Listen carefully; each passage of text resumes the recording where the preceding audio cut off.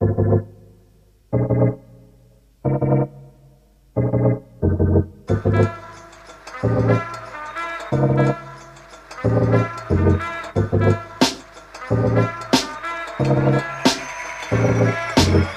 just a baby of the 90s chillin'. A bossy rug rat, alien space jam villain. I spice up your world with loose curls and hoops.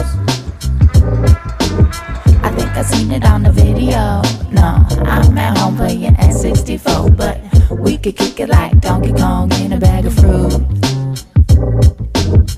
We can rewind back to the time when I'd roll up with all of my girlfriends. We cruise constellations with Sailor Moon. I got some jellies on my feet and I can tap dance my way down to Sesame Street. I'm moving up the road to Reading Rainbow, Catch the Magic School Bus to Fraggle Rock. Are you afraid of the dark? My goosebumps gave it away, but that's okay. Teenage Mutant Ninja Turtles gonna save the day, feeling like an animaniac. This is all that. Hey, Yo, welcome back to Death Cakes Podcast. welcome back, 2019. What up? Yeah. When was the last time we did? No, never mind. I don't want to know.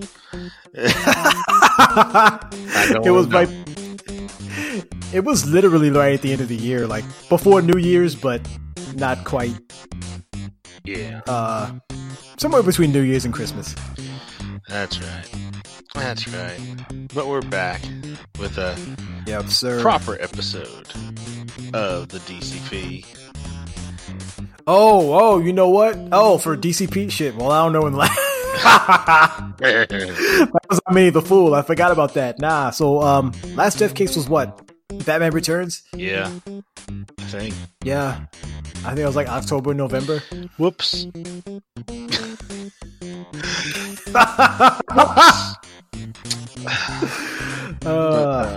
Well, but you know what? I did say in the last episode, we'll be better about coming a little more regularly. Yeah. Than we have been. So Yeah, so here we are. We're working on it, and Yes. we are back with a new retro topic. We are getting back into video games. yeah, been a while. Yeah, but we are specifying this time. We are talking about the big rival to Nintendo. Well, their first real rival, none other than the Sega Genesis. Yes, and I mean, let's go old school for real. How far back do you remember the Sega Genesis, man? Oh, I remember the day I got mine.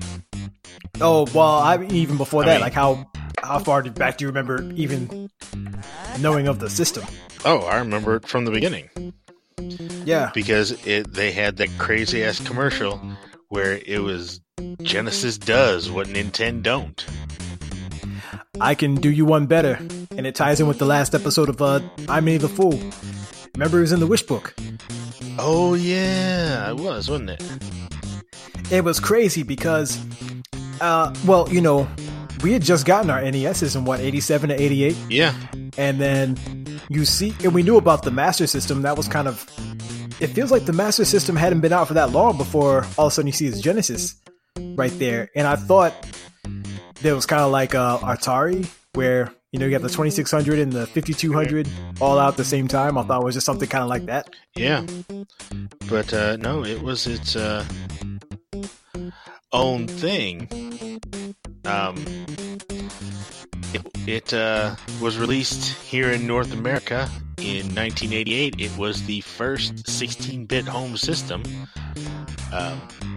that came out. It was actually Sega's third console and the successor to the Master System. But the Master System didn't come out here, and neither did their first one, whatever it was.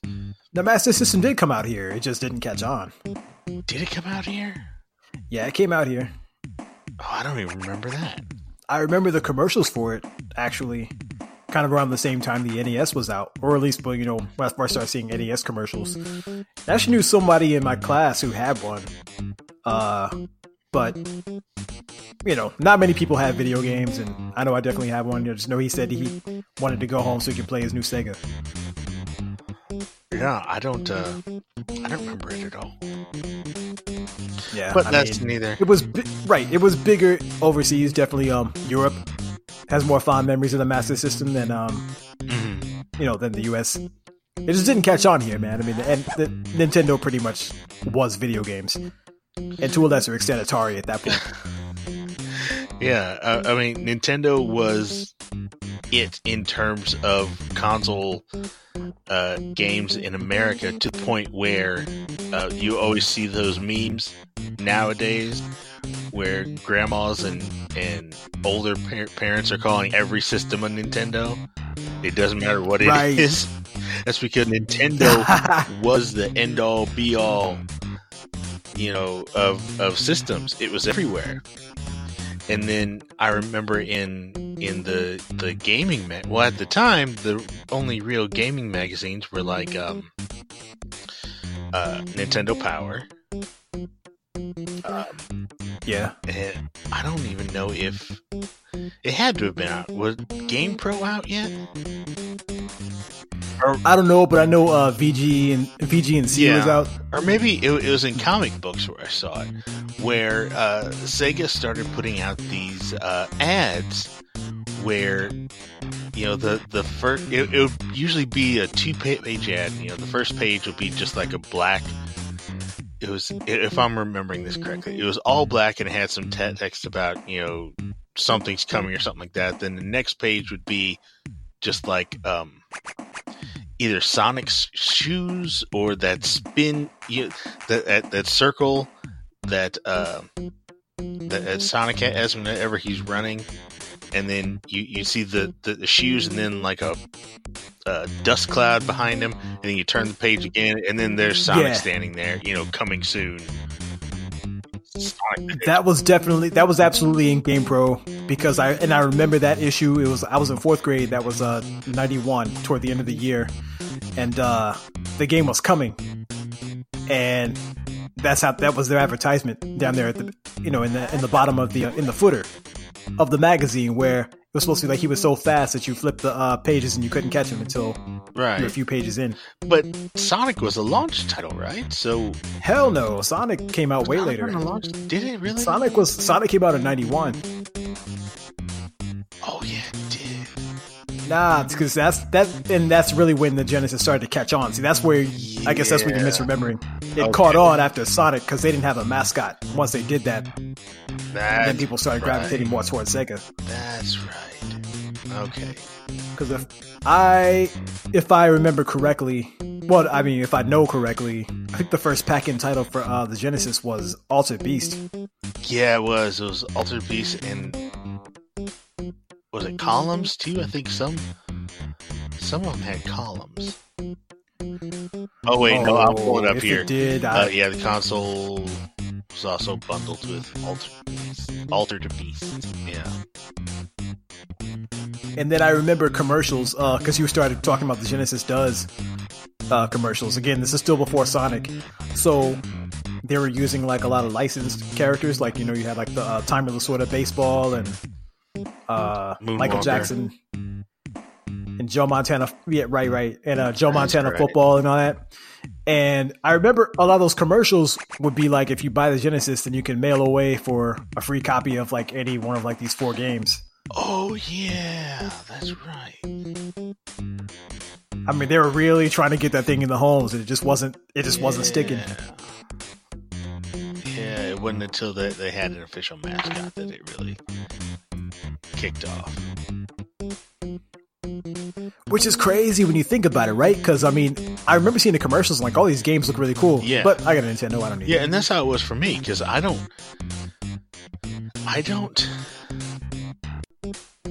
know of anyone of my friends that actually had one. At least not right away. Nah. I would say, honestly, I think even still when I was in 5th grade, which is like 91, 92, I still remember too many people having a Genesis. I mean, maybe 2 people out of our entire class had it. Yeah, and I remember playing it. I remember my brother had one, but man, I don't remember because my brother had a Nintendo, and when he was home from college, he would bring it home, and I get to play that a lot until he eventually got one for me, so I had my own. And then same thing with Genesis, but by the time Genesis came out, my brother wasn't in college anymore. He was still living in DC, and when he would come home, I think he came home once or twice and brought it.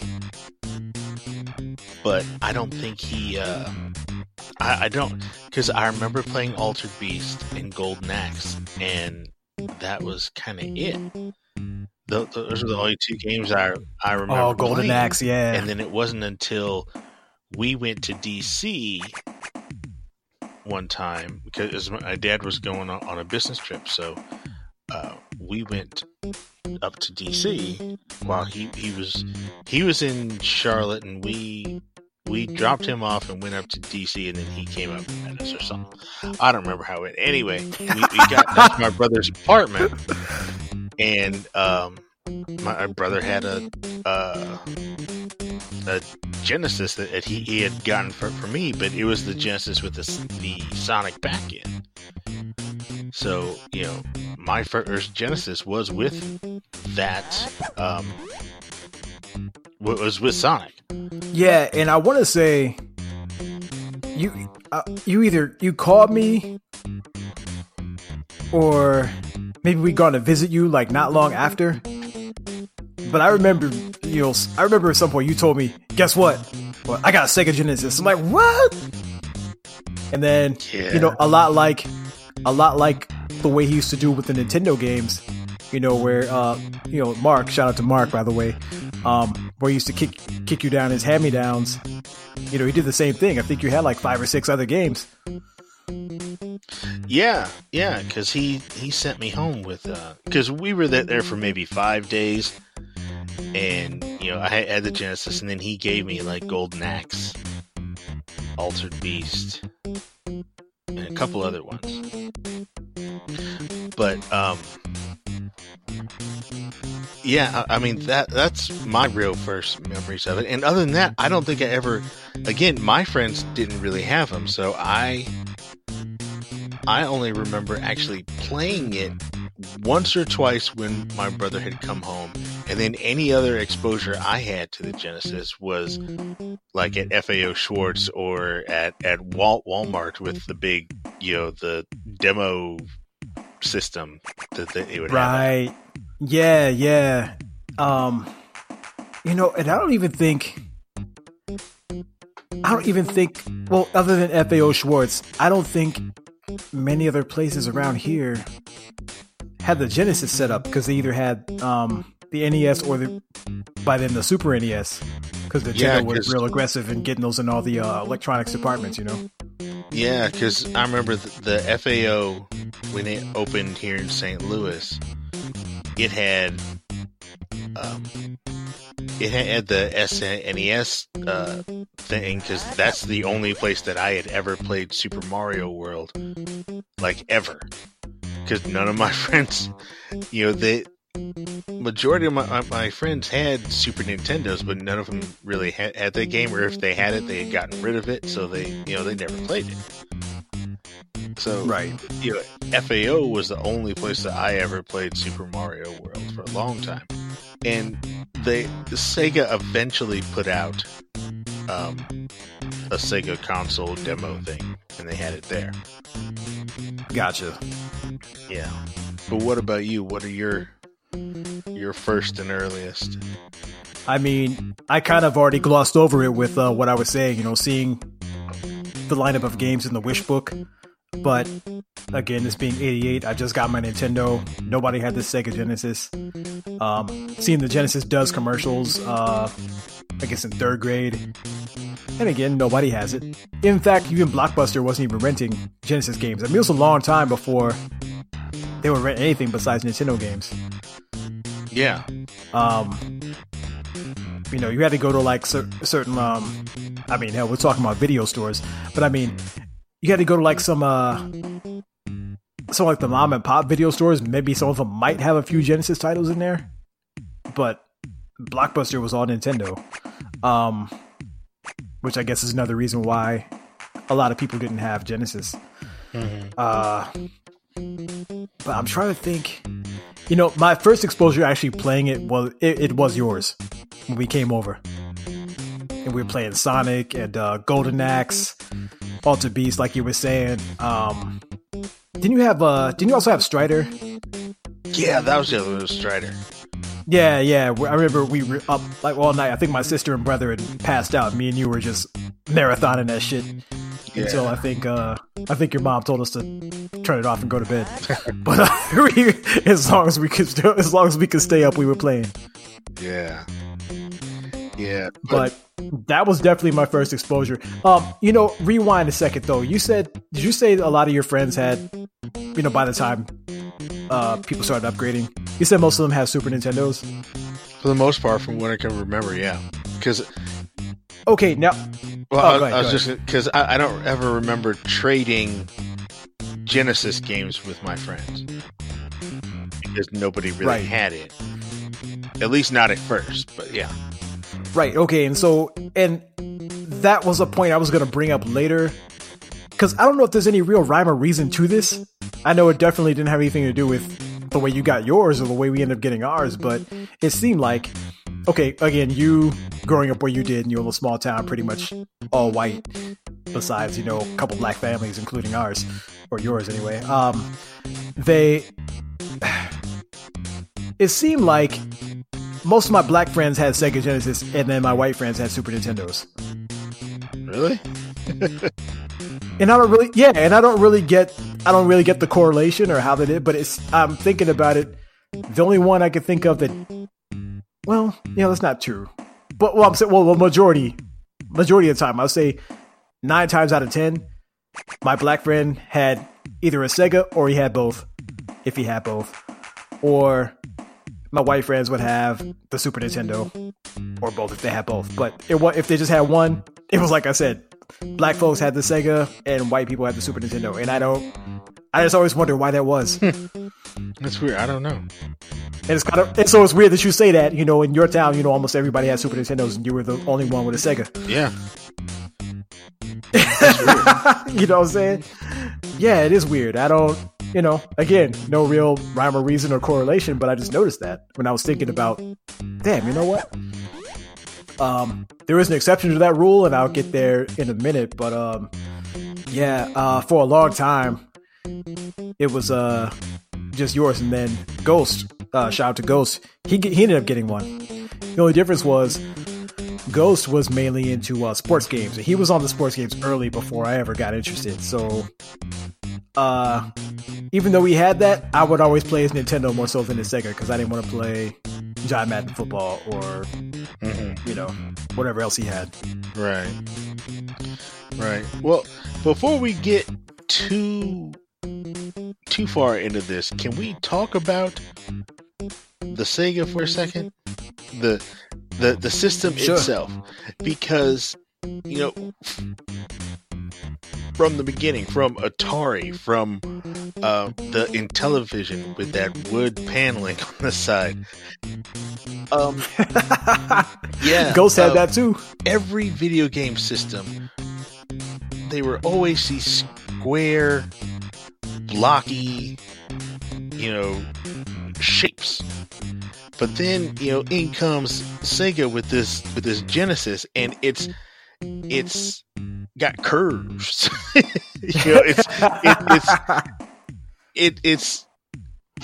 It's not just this square box. It's got curves. It's got a little speaker on the side of it. The actual place where you plug the game in, it's off center, but it's got this round sort of plate around it. It's got a big thing on top that says 16-bit in big raised letters. Yes. It had a headphone jack and then headphone volume on there. I mean, just the look of it was so unique for the video game market. I mean, even the Super Nintendo, it had rounder lines, but it was still just a square box. Right, that Sega looked like something that could have gone like with your stereo. You know what I mean? Yeah, and it was black. You know, well, I guess the Atari was black. The Master System itself was black too, I believe, if I'm not wrong. Yeah, but you know, the Super Nintendo and the Nintendo were both gray. They're just, you know, these gray boxes, but this was black. It really stood out, you know, on your console or wherever you were setting it on the floor, you know. Right. And then I remember when I first saw it, you see it with these had this, at the time, weird controller. It was round and it had 3 buttons, you know. But how comfortable was that controller though? Oh, it was especially coming off that Nintendo controller. Yeah, because, you know, doing research for this podcast, I broke out my I've got a MU station, MU3 or whatever, or no, Retron 3 is what I got. Retron 3, yeah. It can play Nintendo, Super Nintendo, and Genesis carts. So I did some research this weekend, and I was just playing through some of my Nintendo games and playing not only. Well, I guess it's different for a kid because I'm a adult. I'm a 6'2" adult, so that Nintendo controller is really small and it's square and it just doesn't really fit in your hand well.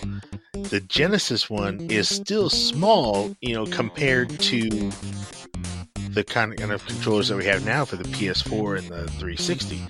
But it sat in your hand better. There were no corners to the Genesis controller that would dig into your palms because you're holding it, so right. It's trying to play. You know, and didn't have those edges on the face buttons that made your thumb sore when you played Nintendo for more than a couple hours. Yeah, the D-pad had that sort of contour, so it wasn't just, you know, the stiff T that was just, you know, digging into your palms or fingers, like you said. And it even had like the diagonal directional buttons. Yeah. I mean, kind of, you know, saying because, like you said, the D-pad was more like it was like a raised wheel, sort of. Yeah. And you could press in on those, you know, on those diagonals. And I mean, depending on the game, I mean, it didn't work for everything because not all games use those directions. But I mean, you could aim in that direction, you know, with that. Yeah, and when you think if a game like Contra had a controller like that, it would have been so much easier. Oh my god! You know. Yeah. I mean, just the look itself was like, this ain't Joe Mama's video game system. This is, you know, this is something brand new and awesome. And, you know, just seeing that as a kid, you're like, whoa, you know, what the hell is this? And then you see the graphics, which of course are 10 times better. And then you even have some of the games having voice. I mean, it may not be more than like a whoa, or maybe 2 or 3 sentences, maybe. It could manage a little bit of speech, you know. Altered Beast had that wise from your grave.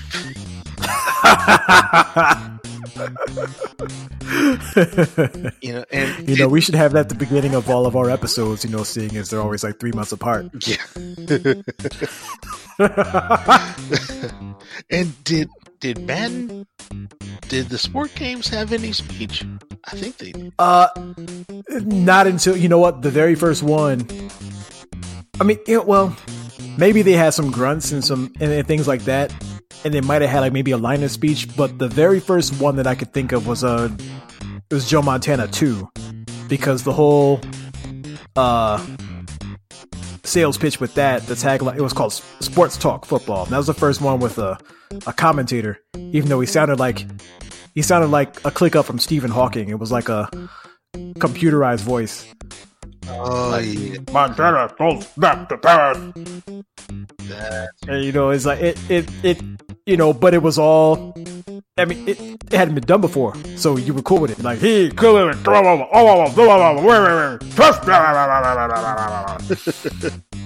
That's right.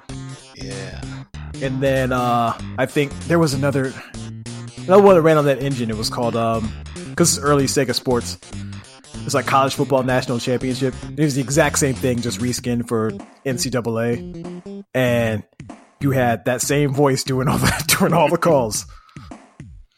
Yeah, but as time went on, and as technology does, it got better. Because I know, when NBA Jam got ported, it had speech. It had Marv Albert. He's on fire. Oh yeah. Yeah. It definitely got better as it went along. But we talking about these early days. I mean, that was novel. Like, games just didn't talk. Yeah. Yeah, that was true. But I mean, yeah, it was just a unique looking machine. And sure was, man. Really, really nice piece of kit. Yeah, and the games that it had were better ports of arcade games than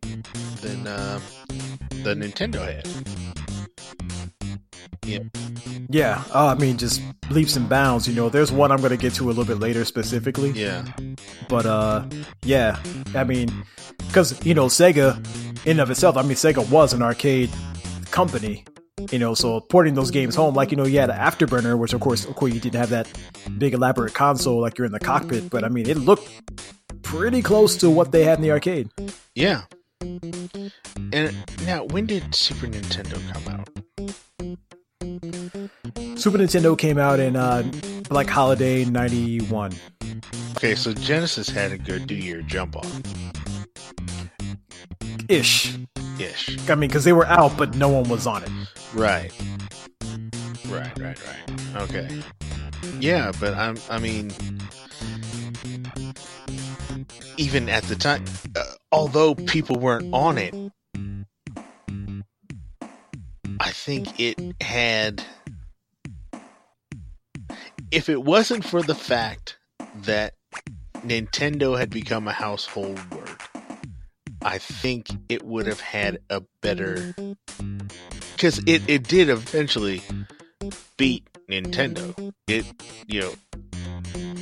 was, well, I don't know.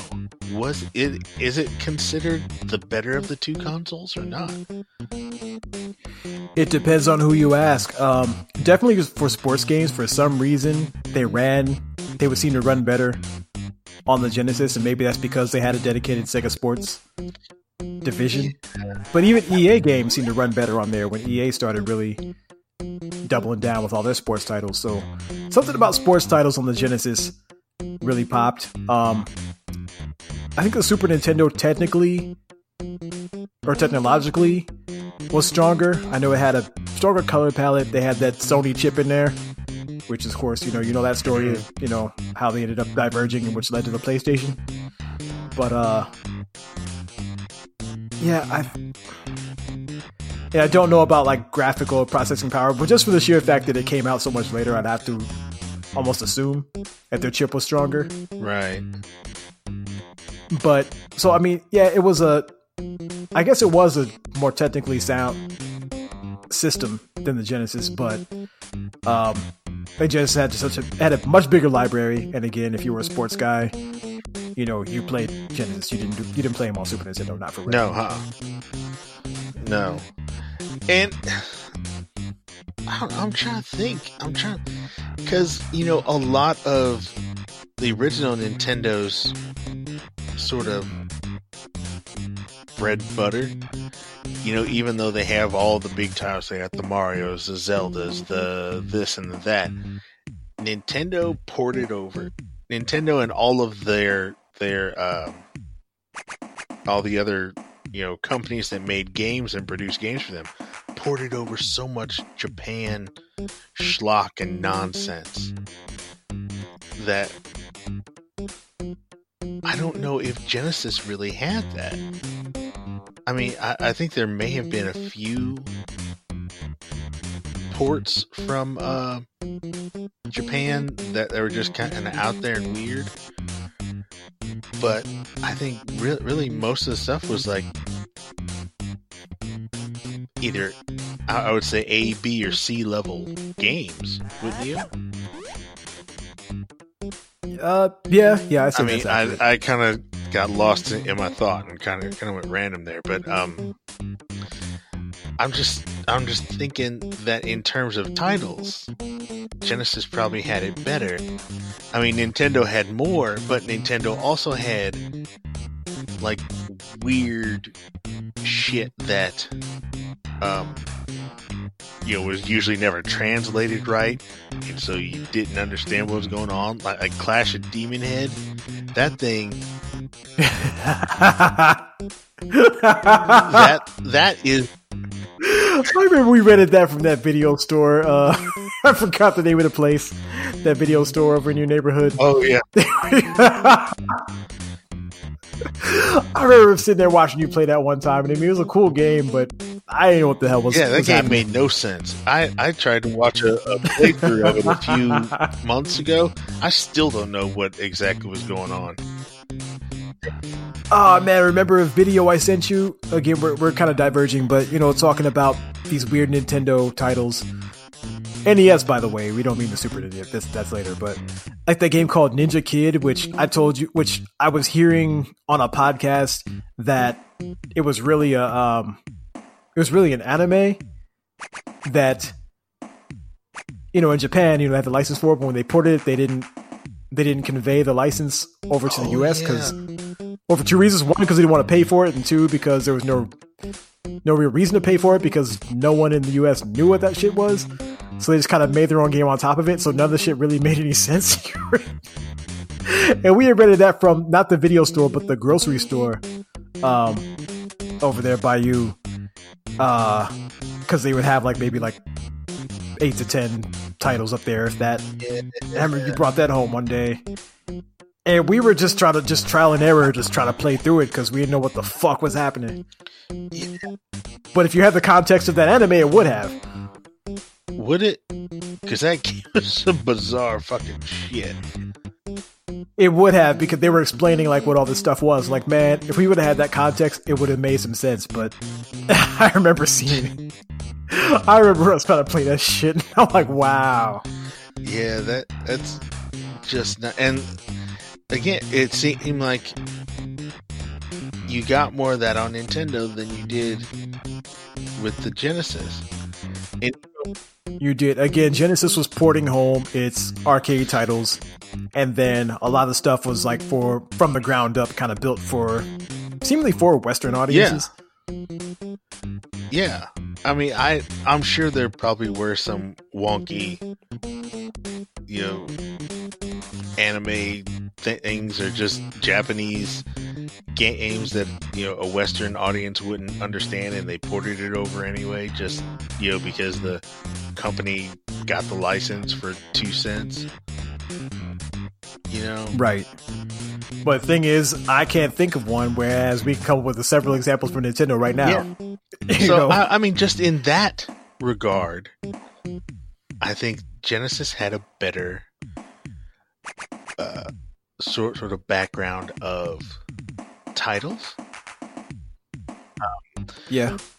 Though I don't, since I never owned a Super Nintendo and I never really played it. I mean, there had to have been the same sort of thing with Nintendo, or the Super Nintendo as well, right? With just shitty ports that nobody really knew.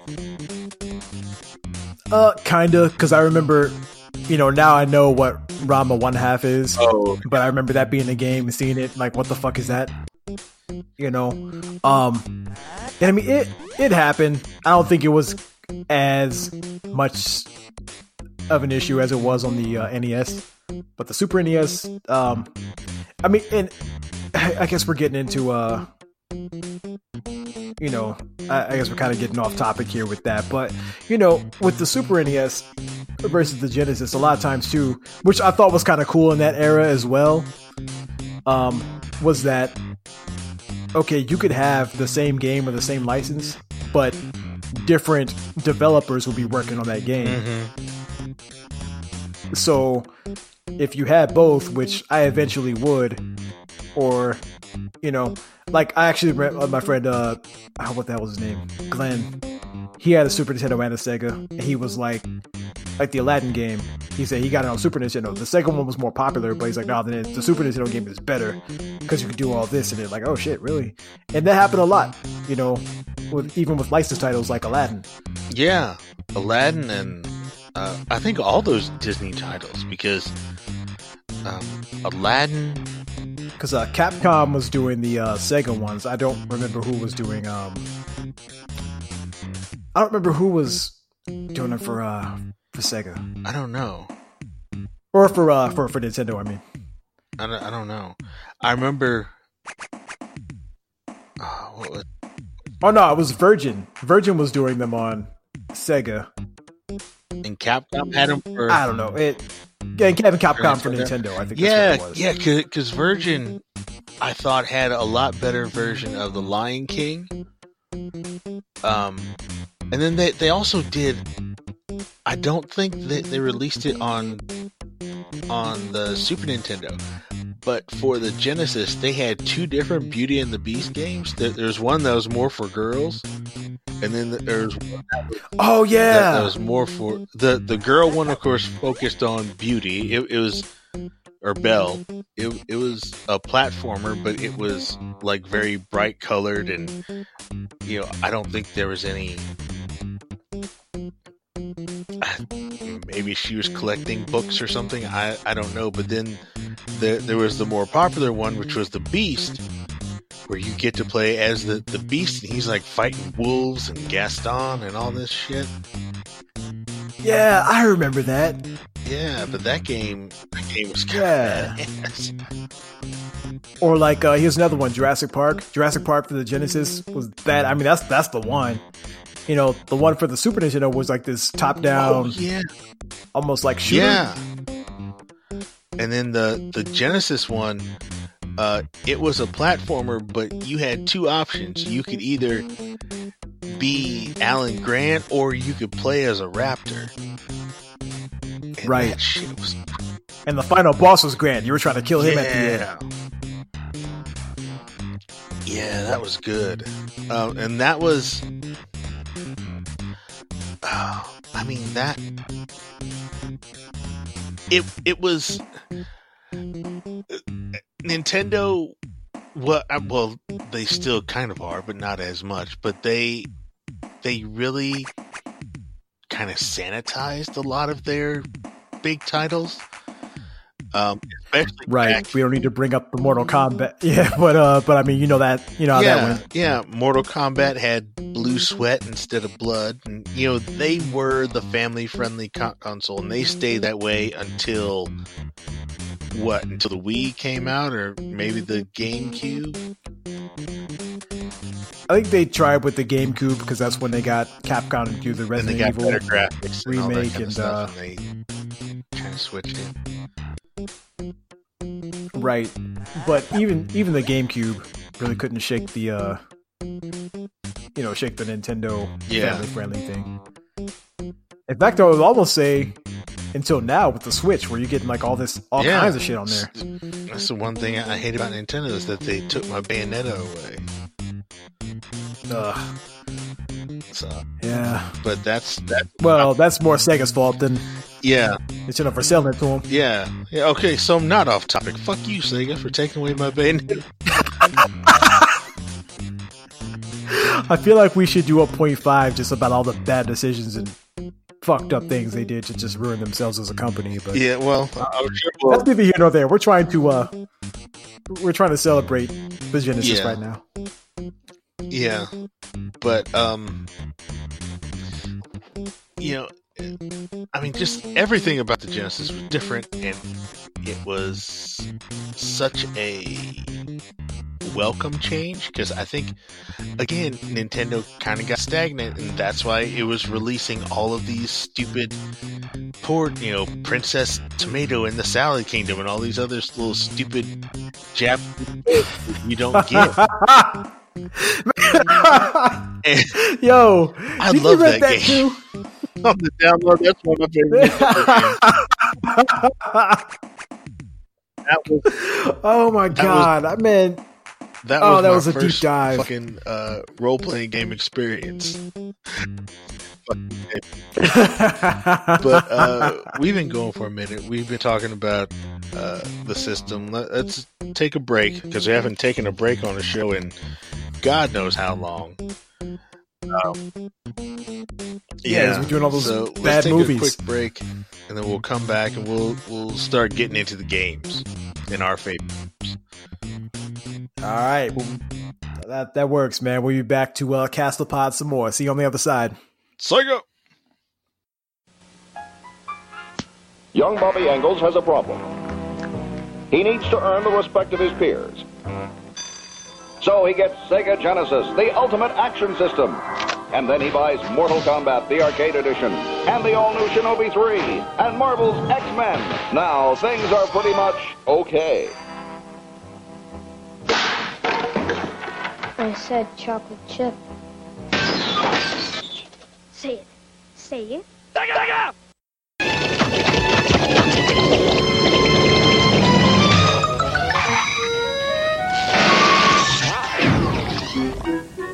Hey man, get portable. Get a Game Gear Supersonic Sports Pack. A color portable Game Gear, carrying case, and 2 hit games.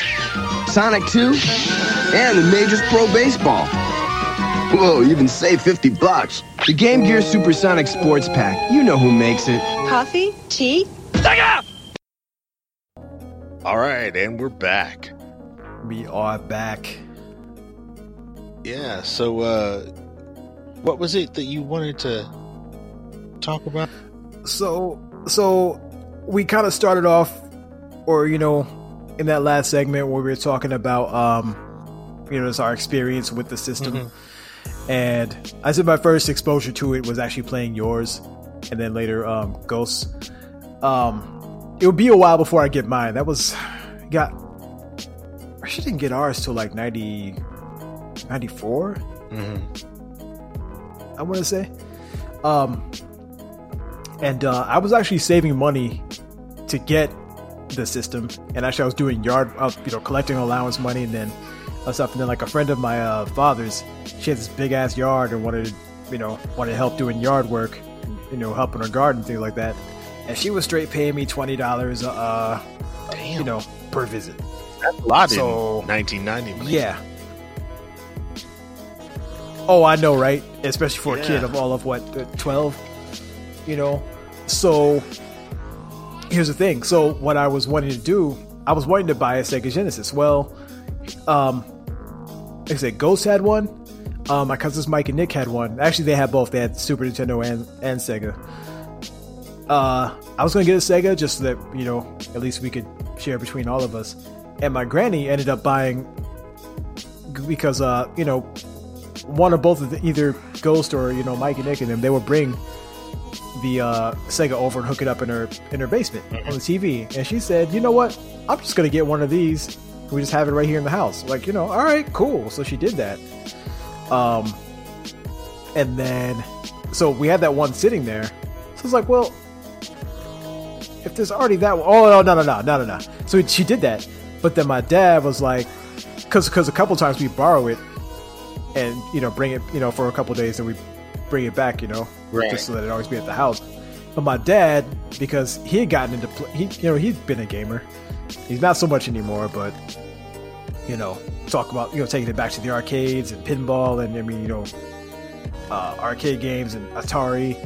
Not so much the Nintendo, but he got back in with that Sega, and he loved the sports games. By then I was into them, so we're playing Madden and things like that.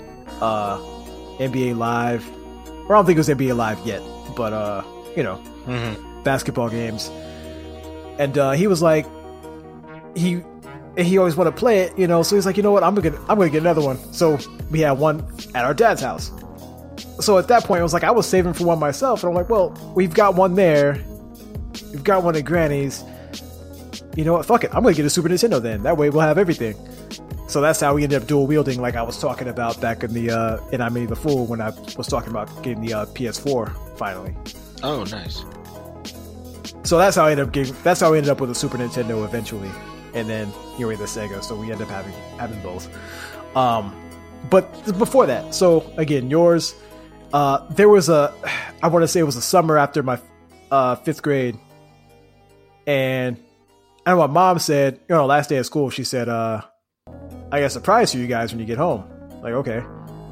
And we got home, and it was you. You were hiding in the closet, and you came out, and they're like, oh, Jason's here. You know what I'm saying? So you were only supposed to stay for like a few days, and ended up staying for like almost 2 weeks. If you remember that. No.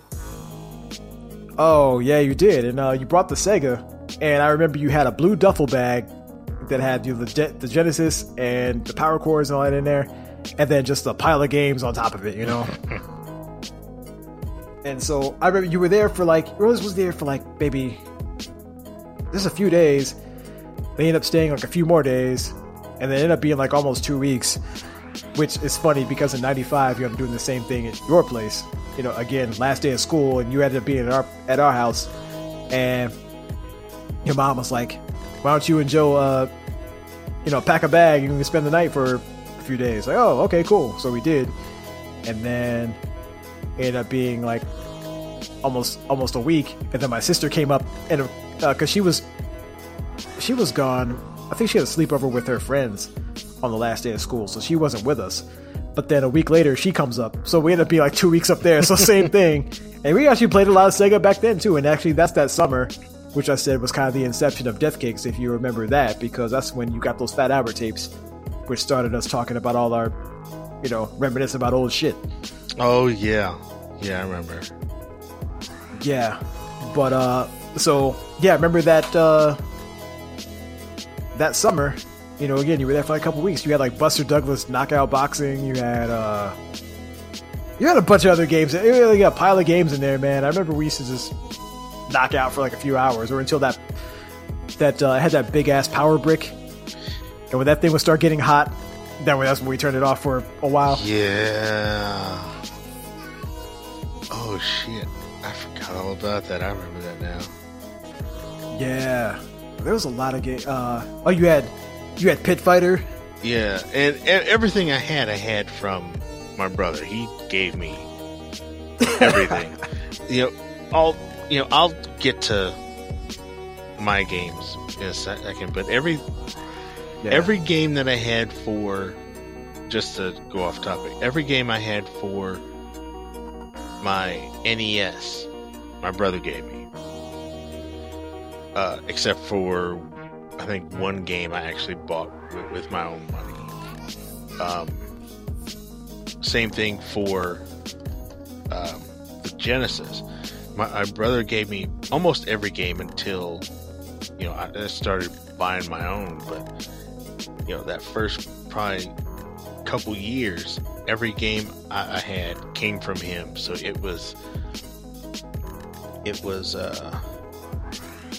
Pit Fighter,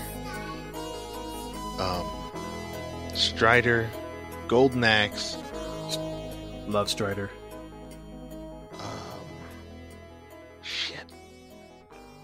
Yeah, Buster Douglas. Which was not a good game, by the way, but No, it just Buster graphically Douglas it looks so sucked. awesome, that Buster Douglas. It had really good music too. Buster Douglas. Shit, what else? What was that wizard game? The Immortal? Oh my god! Yeah! Hey, I still remember that time when I think you were playing and I was watching you. And you cast some spell on him, and this guy, like, all his skin just fell off, like the goblin. His skin fell off, his blood everywhere, and his skeleton was standing there. But then, like, when you walk around the level, because whenever you fought, like, it would switch to like this different view, like this close-up view of you guys fighting. But then after the fight was over, it'd go back to the maze screen, And usually when you kill the guys, they disappear, but you kill that guy and his skin just melted off. And his skeleton was standing in the corner for the rest of the game. The Immortal was weird. It was this. It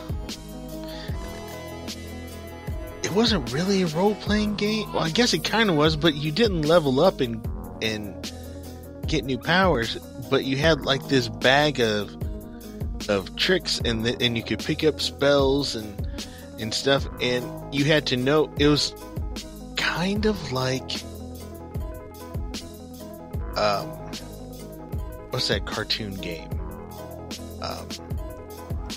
Dragon's Lair, where you had to. Oh yeah. Not that it was a cartoon and it was moving forward. You had to move around the world, but you had to know what potion or what key to use at that time, and if you use the wrong one at the wrong time, yeah, you may kill this goblin, but then you find out, oh, there's another goblin that you should have saved it for, and then you're dead.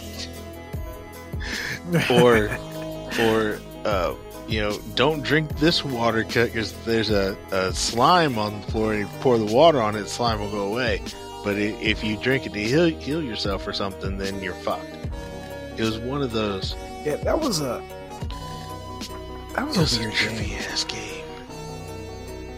And I remember it actually was on Nintendo, and they used to play it on Video Power, when they changed it to like the competition show. Really? And I'd never seen it other than that, but I know it couldn't have been as bloody and gory as that Sega one, because Nintendo, they probably mopped all that up. Yeah. But I remember this one time when you this one kill where you like just take the wand and this guy's head explodes and there's blood everywhere. Or I think it's like he took a dagger, like sliced this guy from like down the middle. Oh yeah, like from head to neck. It was like cut him right in half and he just falls apart. Again, I just remember so many of those kills. I don't remember a lot about the game. And the sound was so bad. It sounded like Stephen Hawking was coughing because you have to. Oh man!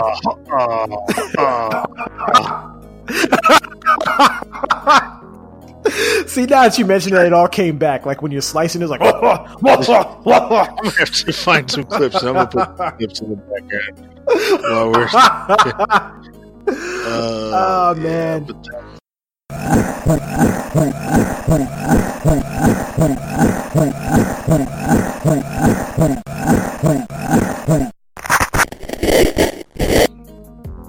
But a game where the sound wasn't bad was Strider, and one of the reasons I love that game so much was because the music was amazing, but then it flowed like differently. Like as you progress through the level, it changes. Mm-hmm. And then the one I could think of the most was that jungle level. The beat is in my head right now. That's one of the best BGMs in a game that of the time, man. That one always comes back to my head when you're talking about like Genesis games and Genesis music. But back to Pit Fighter, that game was surprisingly fun because the arcade version sucked. Yeah, it did. I hated that game in the arcade. It looked really cool because of the digitized graphics, but that game was garbage. And it's a lot like you mentioned Contra earlier. Now, if you play Contra on one of those Konami collections, that game is a piece of shit because it was the arcade version. The arcade version was trash. The NES Contra is what's up. Same with Pit Fighter. Genesis Pit Fighter is awesome. Yeah, because I actually got Pit Fighter on my arcade until my Raspberry Pi crashed, but I had it and I just couldn't play it because it's just so bad. Yeah, you're playing it like, this ain't what I thought it was. Yeah. But so that was my early exposure. I guess for the holiday season, and then again in that summer when you brought it over to our house. And you do that a few times, but I just remember you were there for like the longest with that stay. There was, I guess, well, I kind of mentioned it already, where Ghost had one, and then my cousins Mike and Nick had one, and we set it up at my granny's house down in her I don't even know what size television that is. Probably by today's standard is small, but to us it was a big screen and it looked awesome. I mean, playing games like Road Rash. I think that's when I first played Road Rash. There's just a lot of cool shit on there. And then, okay, so talking about the exception to the rule, I was gonna say there was a kid. Okay, so by '92, a lot of my friends on my block had moved away. Our neighbors actually moved probably about maybe about 6 to 8 months before that. Actually, both families. So like the upstairs neighbors, or the neighbors to our I guess if you're looking at the house, it'd be to your left. Both of those families moved out at the same time. I guess their leases were at the same time. Or one family moved clear across town, like Spanish Lake, all the way the fuck out there.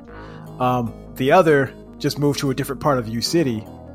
So actually, I wouldn't see. That was in my jukebox episode. I was talking about Antoine and Karan. They're the ones who put me onto it.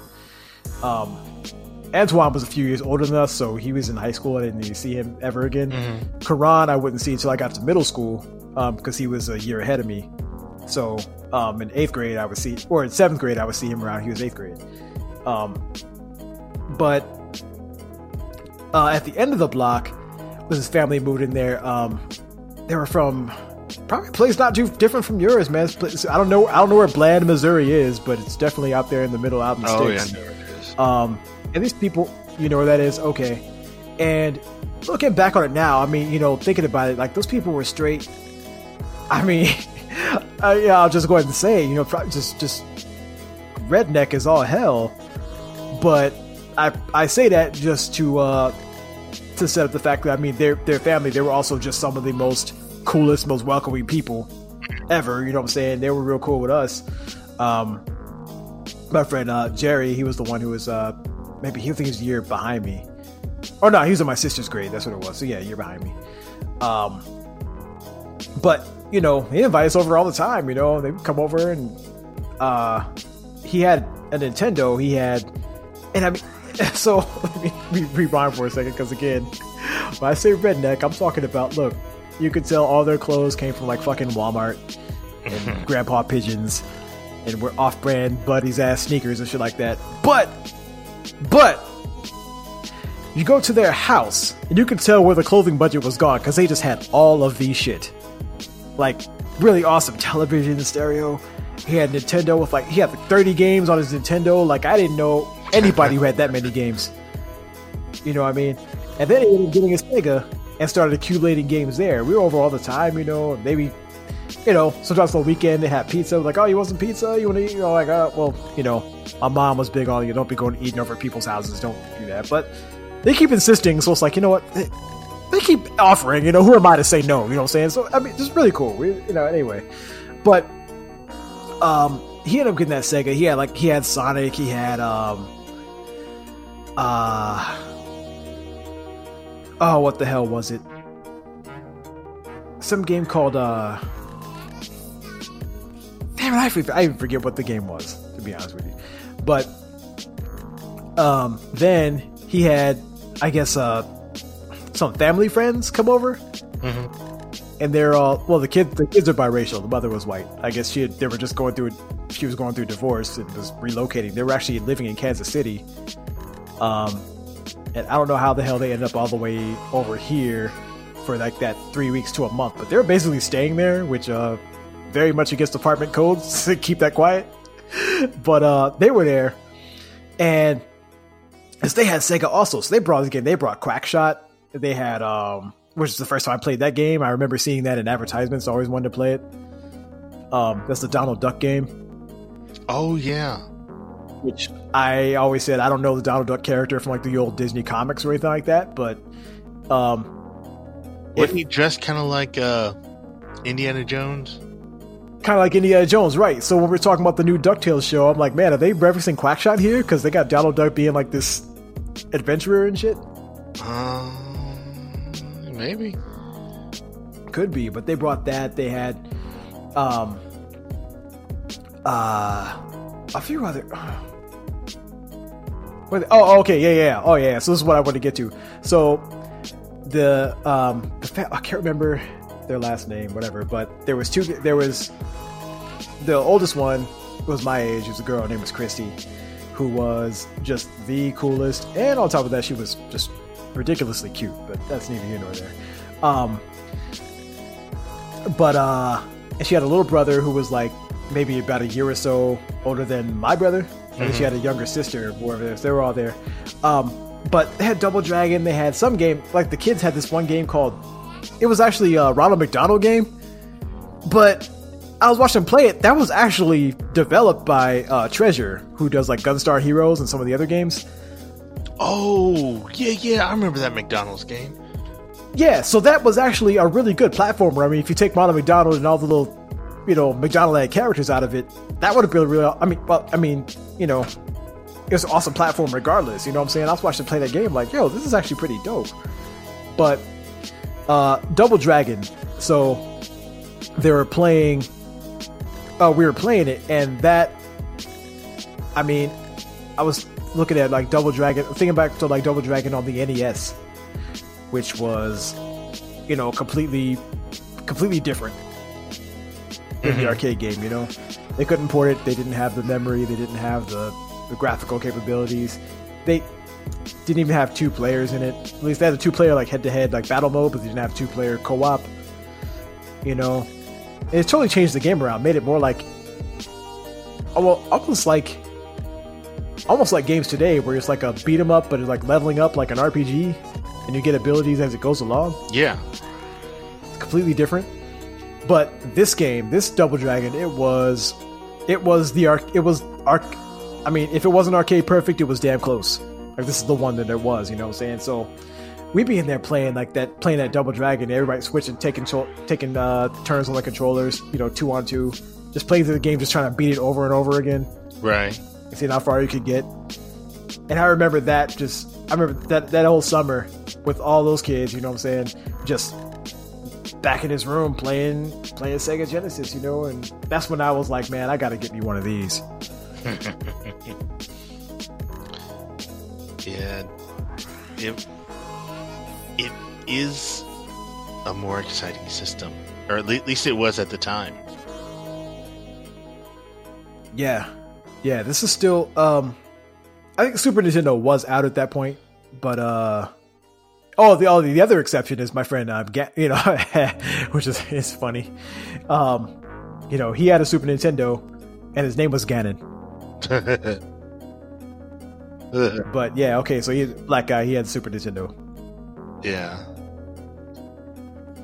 That's funny. But yeah, I mean, well, let's talk about some of our favorite games. All right. Well, go ahead, man. I've been talking for a minute. Why don't you start us off? Well, out of mine, and it's one of my favorite. I'll put two games into this first spot because it's one in the sequel. And the first one was actually the first Genesis game I actually bought with my own money, which was X-Men. Oh yeah, X-Men, because I had seen there was a Spider-Man X-Men game that had come out prior. It was like Arcade's Revenge or something like that. Arcade's Revenge, yeah. But it was trash. It was terrible. That's the one with the little tiny, like almost chibi sprites. Yeah. But then this other game came out. I forget who produced it. But this other game came out. It was just called X-Men. It came right at the height of X-Men fever. The Fox show was in full swing. The comic book was booming. So this game, I'm sorry to cut you off, but I got to mention this before you get into here, because X-Men games, I mean, there were only a couple, like you said, Spider-Man, X-Men, but remember on NES there was the game, the Uncanny X-Men, and it was complete garbage. Oh, it was it like was this terrible. top-down. Yeah, it was. Part, you had like a party of guys. It was. I think it was like scrolling. Almost like Gauntlet. It was that kind of top-down, real scrunched Oh my up. lord! I don't think they even had powers, or the powers were wrong. It was just weird. Piece of shit. Yeah. And then there was a Wolverine game, and that was garbage too. Yeah, that one. It was better because it was a side scroller, but it wasn't great. But then, I mean, it was on NES, so it wasn't going to be super spectacular. You wouldn't think, but at the same time, this is like kind of late era NES where, late era system games always seem to push the technology pretty well. I mean, you look at some of the other games that were coming out at the time that were really getting all the juice out of the fruit, but not Wolverine. I want to say it's Capcom, but I don't think Capcom had the license yet.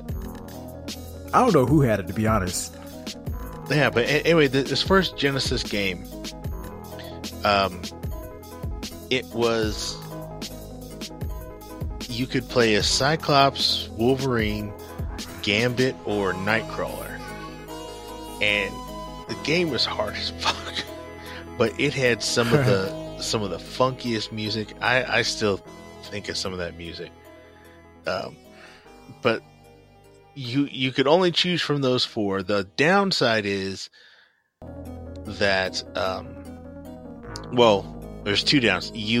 There was a summoning system. If you found the little icon, you could summon X-Man to come in and assist you in a fight. Like if you were there's one level in the Savage Land where there's a lot of platforms up in trees, and if you got to a platform you couldn't quite jump across, you could call Iceman and he'd form an ice bridge across there.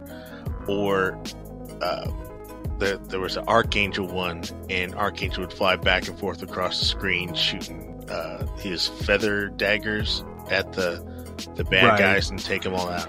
And then I think Storm would have like a tornado that would wipe out all the guys on the screen, and a couple others. But that one, it wasn't. It was difficult, and when it came to some of the power, Wolverine particularly, when it came to his powers, he doesn't.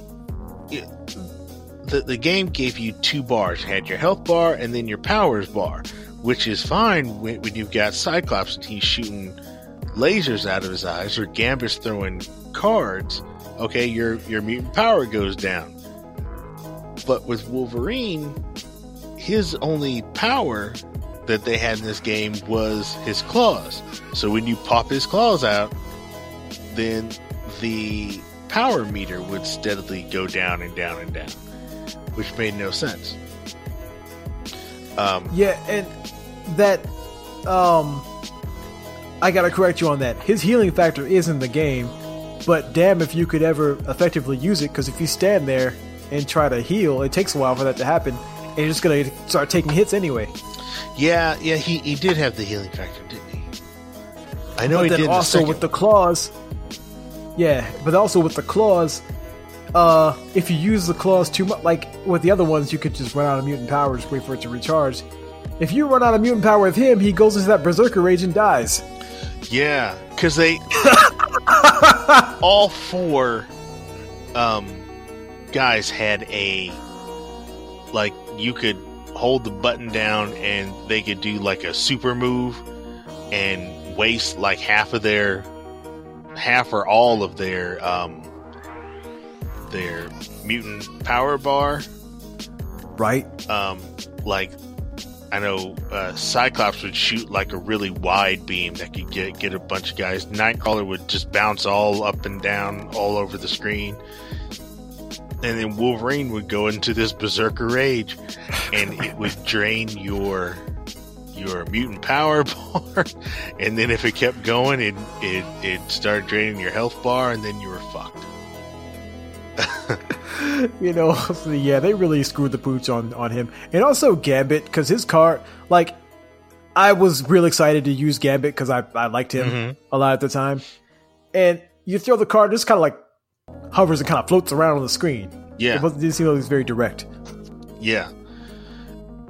Yeah, that one wasn't the second game, which I put them side by side as, you know, they're in my favorite game category, and it's total X-Men bias, because in the 90s X-Men were everything to me. So, but the second game was much better. Not only were the graphics better, and they gave you a wider assortment of X-Men to be, but they figured out the powers better. Like Wolverine now, you could either pop his claws or unpop his claws, but if the claws are out, his health bar didn't go down. You know, his mutant power bar didn't go down.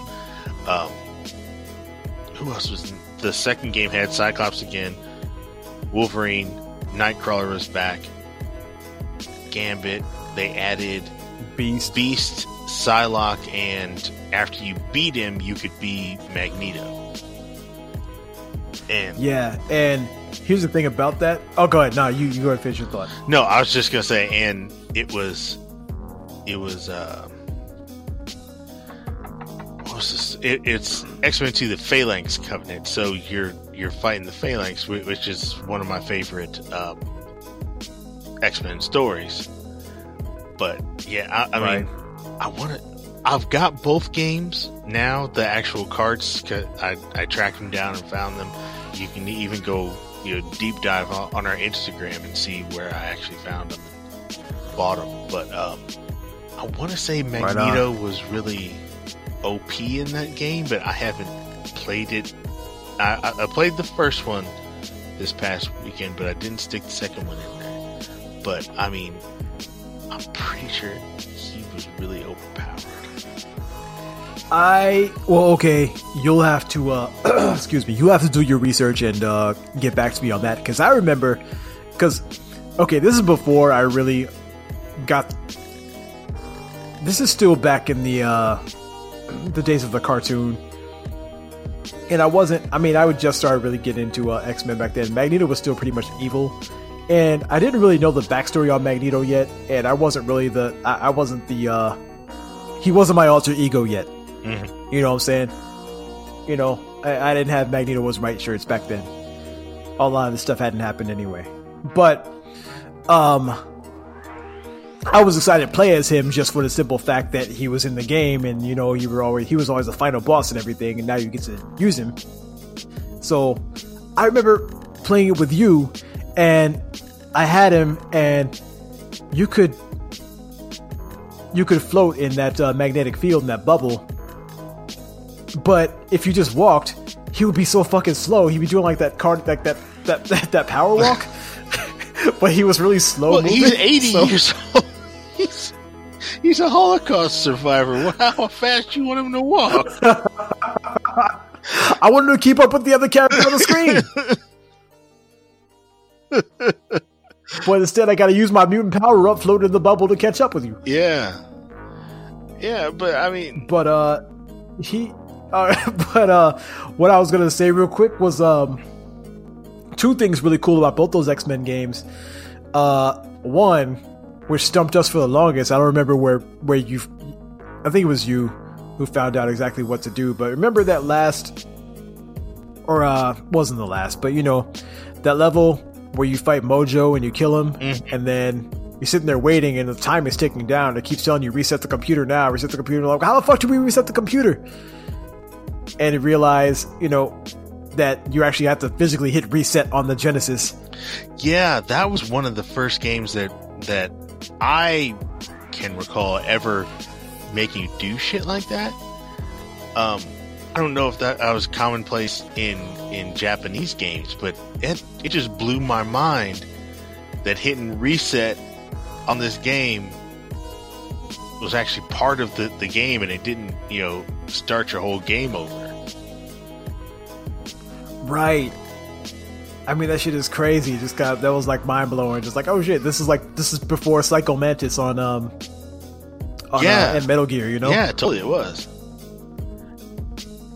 So I I mean, I don't know if that was the first time, but that was the first time I remember seeing no shit like that. So it was like, oh, now when you do it, it's like, oh, now, Yeah. haha, got us, But what I liked about the second one was that, there was a title screen, but when you start the game after the little, that's the other thing, every Sega Genesis game always had like a little blurb, like it's like produced by whatever, I forget what that said. Yeah. And then it would go to a title screen or a Sega logo or something. This one, it would go from that and then right to a cold open and just be a random character. No, it didn't give you anything. It dropped you in the game right away. You didn't. That's what I'm saying. A cold open. No, but like you in the game. You anything? No Sega logo or nothing. It just dropped you in the game. You didn't get the Sega logo until after you. Nah. I didn't mean the Sega logo. I just meant that little. Oh. That produced by whatever the fuck. I can never remember what it said, even though it started every game like it. Yeah, But as soon as that happened, you get the cold open, and just a random character, whatever they decide to give you, you play through that, and then you get your Sega logo, and then you get the X-Men title screen. Like, yo, that was dope. Yeah, and then you get to choose your character after that. But yeah, you had to go through pretty much a whole level before the game actually officially starts. Yeah, that shit was dope. I love that. Yeah. That's the only game I can think of that does that. Yeah, I don't really know of any either. At least not in Genesis era. I'm sure there's a PlayStation one that did it, but in Genesis era, no, there was nothing that did that. Yeah. That I can recall. But yeah, that's like those two are one in my top spot for Genesis. Then, of course, the Sonic games are up there. Just for this, they're Sonic. So now, when you say the Sonic games, do you mean the whole 1 through 3 canon, and then Knuckles? See, I like 1 and 2, especially 2, but 3 is where it kind of lost me. Now, Knuckles, which is actually more of 3, but it was cool because you could play as either one, and then of course the whole lock-on thing. Mm-hmm. But yeah, Sonic 3 is where I thought they start to kind of lose it. Wait, is Sonic 3 Sonic and Knuckles? No, that's Sonic and Knuckles would be Sonic 4, except they've gone back and rebooted it and said that Sonic 4 is on the those games that came out a few years ago. Yeah, Sonic and Knuckles is more like 3.5 or something like that. Because like you said way back in our archives, like episode 2, it was the first DLC. Oh, yeah, it is. Because Sonic and Knuckles is basically the first, or Sonic 3 all over again, but then you get to play. It seems like it's the same levels as Sonic 3, but they put it in a different order, or they change some of the puzzles on it, or not puzzles. Well, that's if you lock it on with Sonic 3. But Sonic and Knuckles was a different game, but it ran, pretty much, you could tell they were developed concurrently. Yeah. Because these levels they are very similar. But then also, and I think I mentioned this way back then too, is that if you put in the level select code on Sonic 3, you would get the, all the levels. And there's 2 levels you can't access. Like they're just there. And if you try to highlight them, you can't. Now, when there was one level called Sandopolis, another one called Flying Battery. When you play Sonic and Knuckles, just like bare bones Sonic and Knuckles, no lock-on, it's playing through the actual story. Guess what I think the second and third levels are? Sandopolis and Flying Battery. Yeah. So they took those levels out of the game and put it in this one. Yeah. So, yeah, they were developed at the same time. But, even that was a cool concept. It was. I'm not, You wouldn't see that lock-on technology again until the Game Genie for the Genesis. Didn't you have a Game Genie? Uh-huh. Yeah, I had the Genesis one, I had the Game Boy one. Oh, wow. But, let's see. Some other games real quick.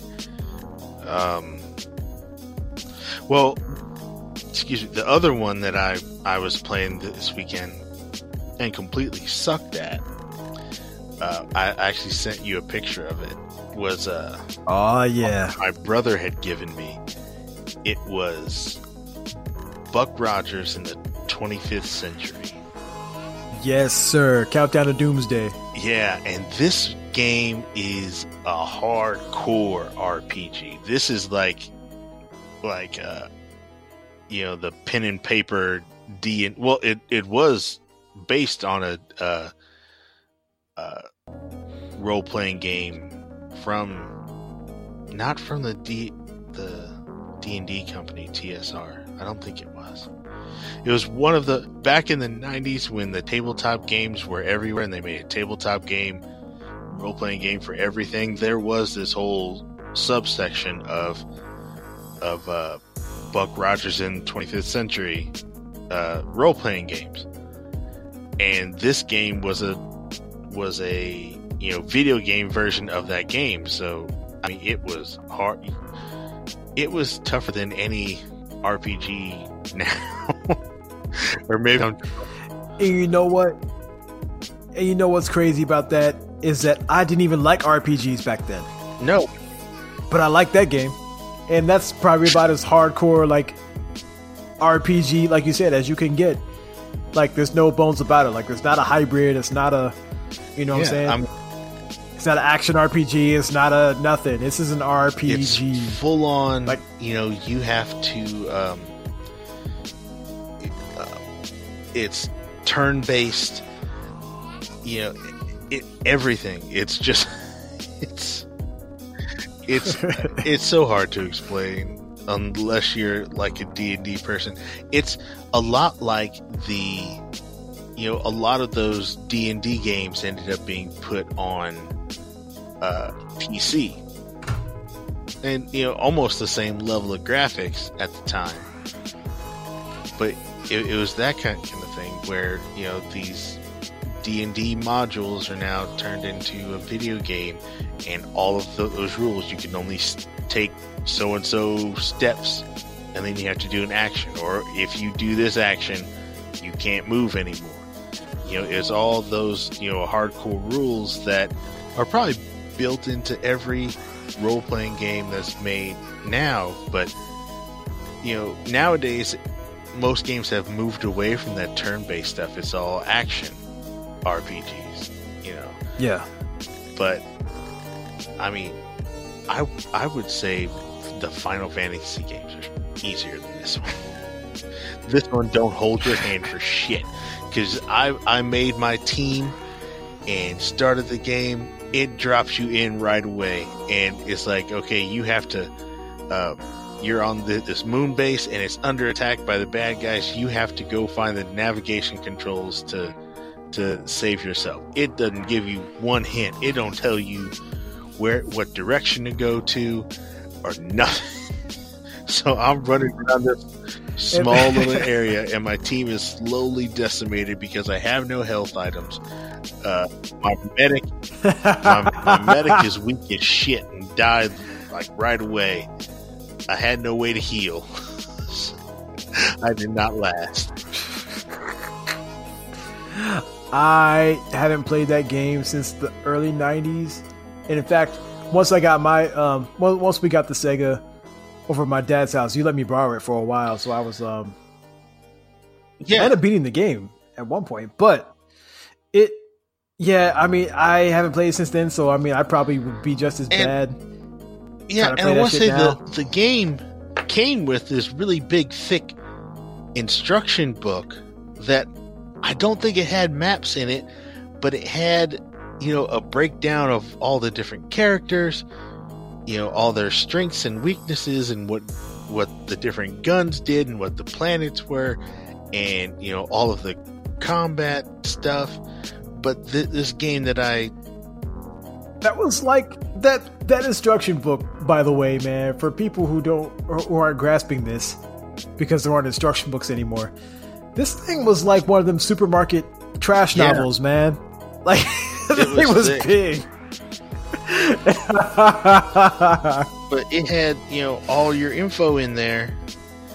And, you know, I remember when I played the game originally, I would reference back to it just to, get help with whatever, find out what's the best armor to wear on this planet and all that kind of stuff.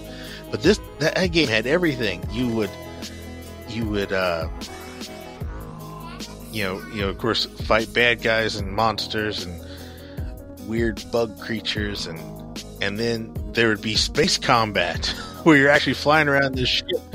And then, oh man, if you disabled the enemy ship, it would give you an option of blowing it up or boarding it. And then if you boarded it, then you'd have to go into combat while you either went to the bridge or went to the engine room.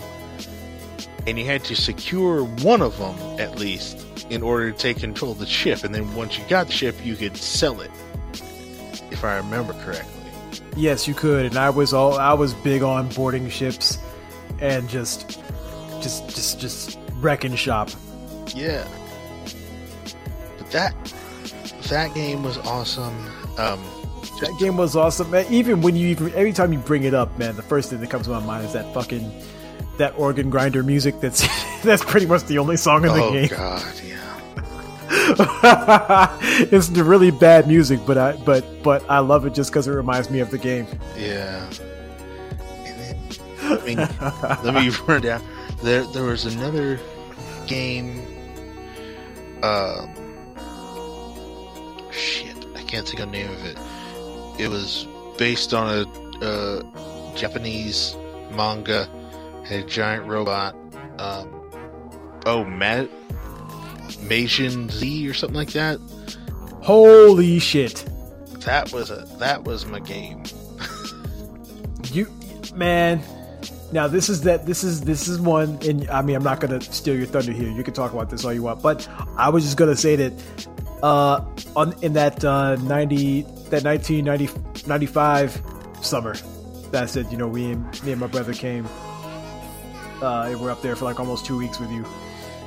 That's when I was playing. You might have had it before then, but that's when I remember myself actually playing it. And getting pretty far in it actually too. But like, man, this game is awesome. Where the fuck did you find this? Because I've never heard of it. I had rented it, and then I ended up buying it. We were in Alaska visiting my aunt, and there was a mall there that had it for like $15, and I bought it and brought it home. Nice.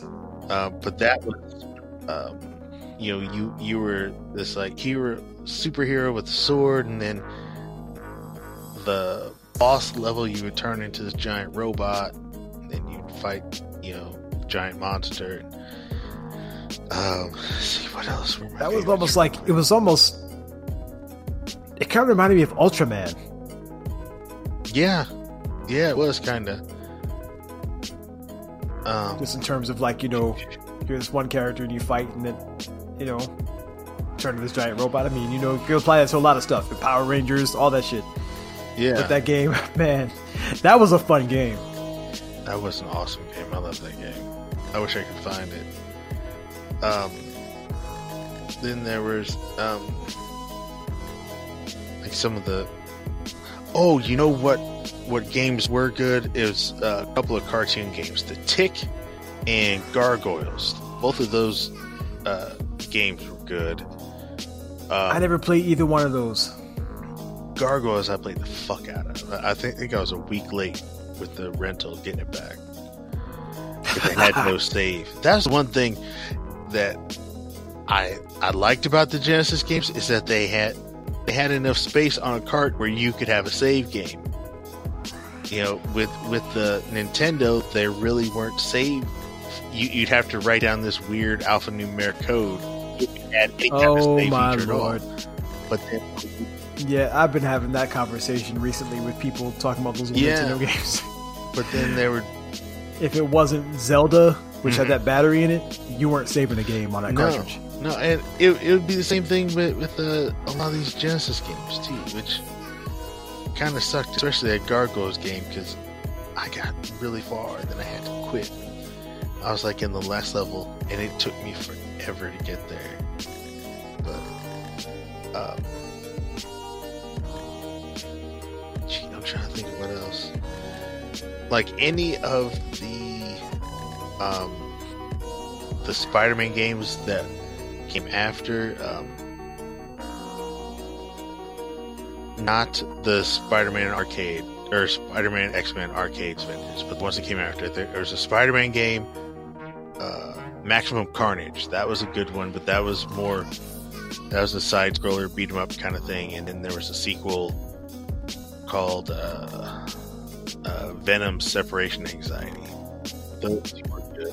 I remember that. Yeah. I just remember Maximum Carnage came out. Maximum Carnage came out on both systems, and both systems had a red cart for it. The box was red and the cart was red. Right. I think that's about it for my favorite ones. You know, speaking of Spider-Man, though, if you remember way back early in the system's life, there was that Spider-Man versus Kingpin game. That was actually pretty good for the time. I don't remember that one. Now that I played it, the only time I played it was, I think, there was one place, and I can't remember, in one of those video game stores that's come and gone, like Babbage's electronics, Babbage's or one of those. They had a Sega demo unit in there. They had like the Terminator, not Terminator 2, which more people remember, but there was a game just based off of the Terminator, which wasn't very good. There was like one of the racing games, like Super Monaco or one of those, and that Spider-Man game was in there. And I just remember trying to get the hang of like the swing mechanic, and it was pretty cool. It was pretty cool. That was the only place I ever played it. Never saw it anywhere else. Yeah, I don't. But yeah. Yeah, what are some of your favorites? Yeah, so you mentioned a couple of them right there with the Buck Rogers. Again, I borrowed it from you. Played it whenever you play sometimes, or watched you play it. But then I borrowed it from you and played for a long time. One game I will call, this is a diamond in the rough, okay? Because again, at my pop's house for the weekend, we rent games from Blockbuster, and usually we just rent one or two at a time, and then every once in a while we get like some promos, like if you rent 2 you get 2, or rent 3 you get 1, and so we'd all get to choose one. So I can't remember what I picked. I know my youngest at the time, brother Nelson, he picked the Jungle Book, which of course he did. My brother Joe picked it was one of the WWF games, either Royal Rumble or Monday Night Raw, whichever one was out at the time. Right. And my sister was just like, you know what, I'm gonna get Home Alone. I just want to see it. And we're getting it for free anyway. I'm like, oh, okay, whatever. Home Alone actually turned out to be one of the best games that one of my favorite games on Genesis. Really? Dude, okay, so you're talking about a licensed game, you're talking about a movie like Home Alone, you wouldn't think, but it absolutely is. Very creative stuff for the time. So what to do is you would have to, there's 5 houses on the block. There's Kevin's house. There's like another mansion. There's futuristic house, and there's 2 others. I can't remember.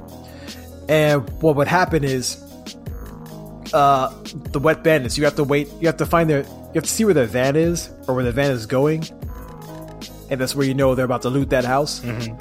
But before they start looting houses, you have to you have to go to each one of those houses and blueprint it. And you can't blueprint a house if they've already started looting it, because obviously they're already there. But if you have your blueprints, you can put up flamethrowers, or put marbles, or shit like that. Set traps up. Right. And for each house. Now, as you're doing that, now he doesn't. When you're going around the neighborhood, he's on his sled, like going through the snow, and you ram it in like garbage cans, a snowman, and pick up items, and like things like rubber bands and bouncy balls, all kind of shit, hair dryers, which come in handy just a second here. So anyway, you blueprint the houses as much as you can before you start seeing that van pull up, and then you follow the van. So as soon as you get in there, the bandits, they start looting the place. So there's like these little spots where they start they start. It's like, I mean, they're basically hitboxes, basically, and they go there and you just see them start kind of working, and that you see this meter that says loot. If that loot meter fills up before you're able to disable them, then they flood the house, and that house is lost. Shit. All right. So, but they have 2 power meters, or there's a pain meter, and it applies to both guys. So you're injured, whether you're hurting one or hurting both, you're taking damage. And once that damage meter goes, they flee. So you have the trap set up, but then you also have all these items you have. So like, let's say you have a hairdryer, some water balloons, and glue. You can cobble that together and make a hot glue launcher. So you fire it at them, and you can they get stuck, and it takes it takes energy away from them. Or it's like a super ball launcher. There's you can make all these weapons out of shit. And you can pick up items all throughout the house. You pick up items, like I said, outside, and you put them together, and you make these weapons out of them. And once you've done, like I said, once you fill up their pain meter, then they flee the house and they go to another one. You just follow that van. So that game was really cool. Wow. It was very ingenious ideas. So I had a lot of fun with that. Yeah, and there's a game, I can't remember what it was for the life of me, that was on the DS. I always meant to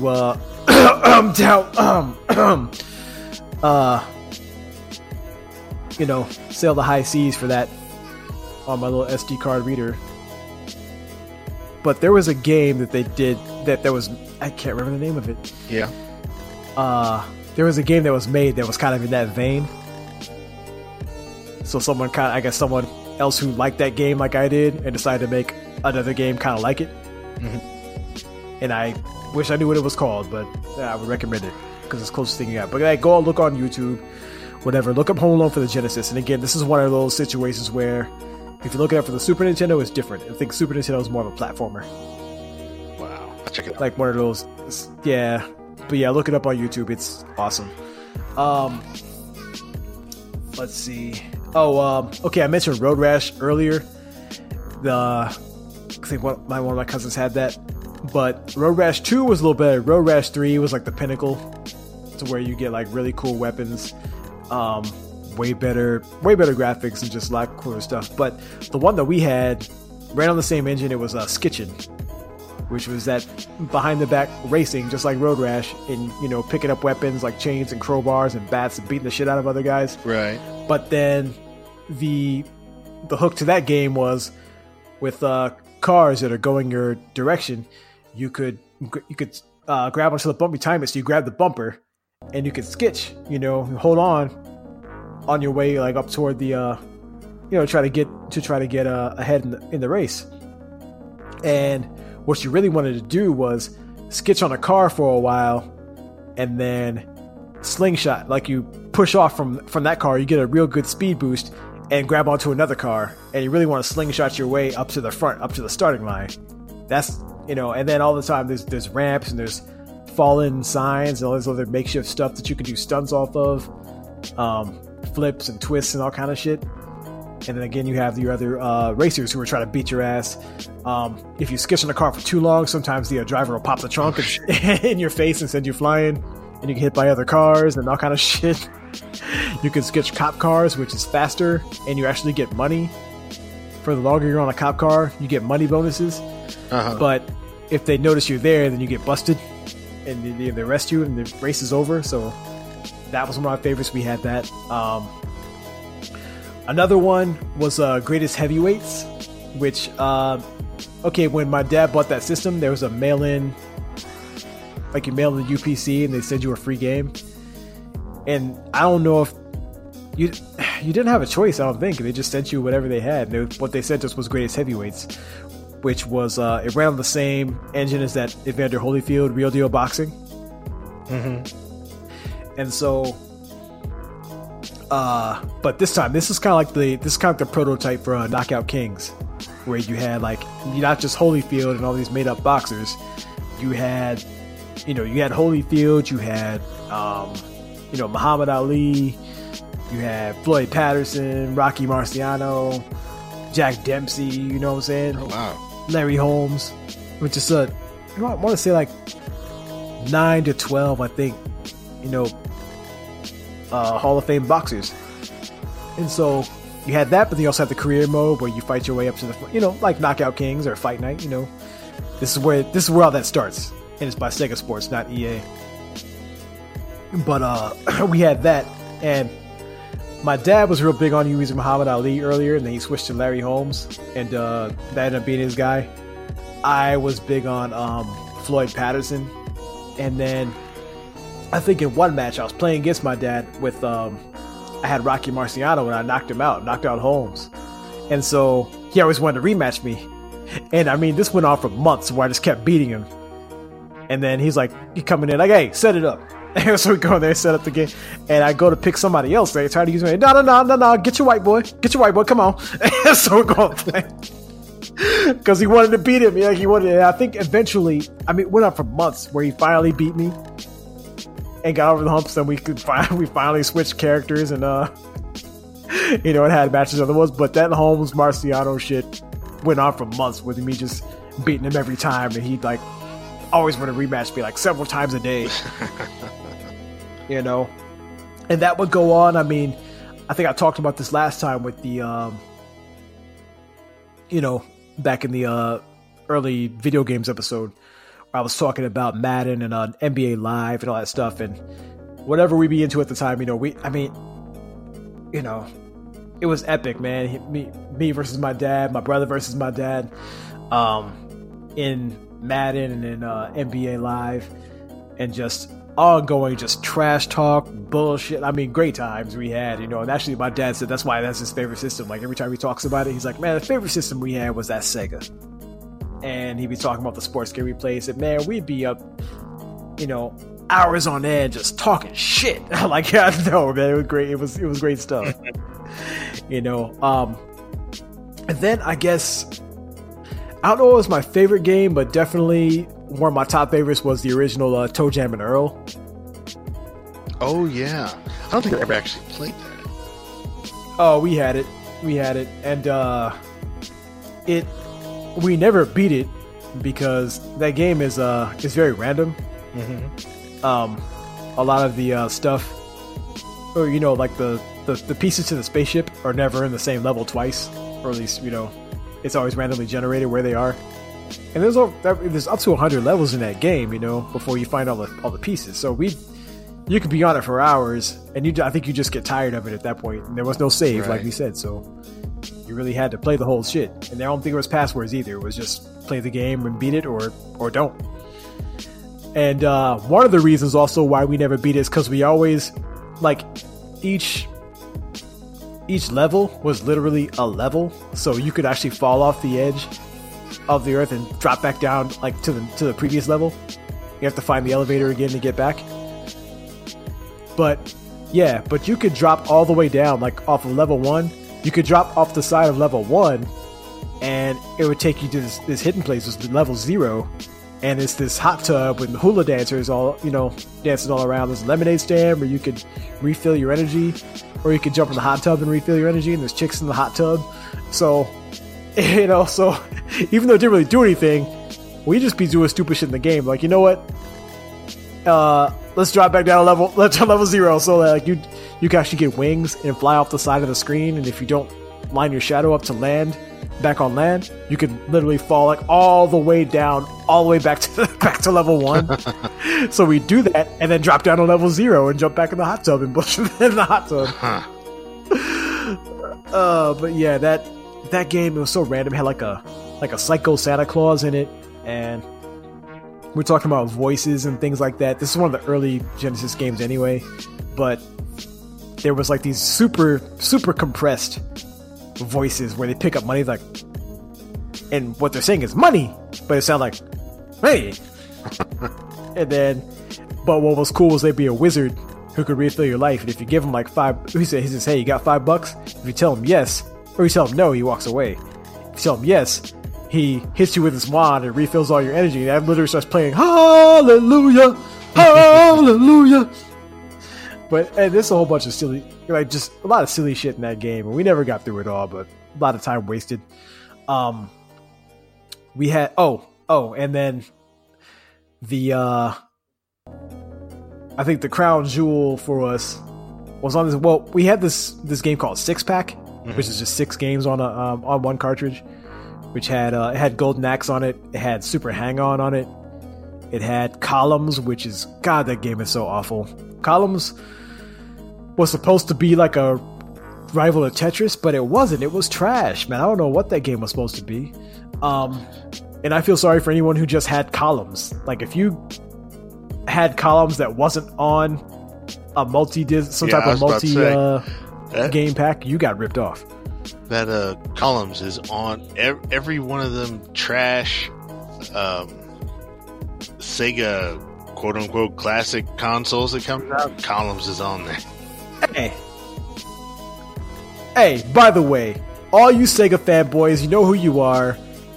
Well, I guess they won't anymore because Nintendo said, there's a reason why they made the NES and SNES Classic, to buy this one time before the Switch, and because they didn't have the eShop anymore. Every time one of them NES Classic systems come out, these fucking Sega fanboys start saying, "Hey, yeah, but you know what? There's a Genesis system out there." No, there's not. Sega didn't make that. It's some Chinese company that emulates it really bad, uses cheap shit, and then has all these extra games on there that weren't even Sega Genesis games. So get that the fuck out of my face. Yeah, Soldier Boy, fuck you.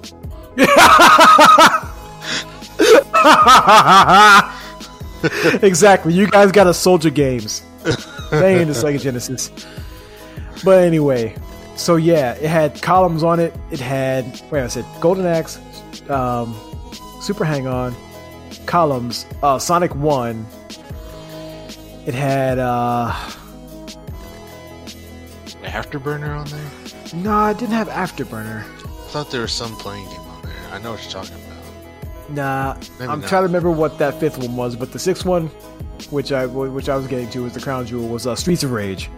Oh yeah, Streets of Rage. And Streets of Rage was a Final Fight clone, but it was the one that really did it the best and really made it really became its own thing and its own identity. Yeah. And the Streets of Rage 2 was actually even better, but I remember Streets of Rage 1 the most because we played it the most. And it's one of those games also where, kind of like I was talking about with my my friend and his and the family friends over there. We played Double Dragon all day trying to beat it, just passing the controller around. We did the same thing at home, me, my brothers and my sister, just taking turns trying to get through Streets of Rage. Yeah. Co-op. Yeah. You know what I mean? Wait, was Streets of Rage 2 the one? Wait, was Streets of Rage 1 was that the one with Hagar or Hate? No, that's Final Fight. Okay.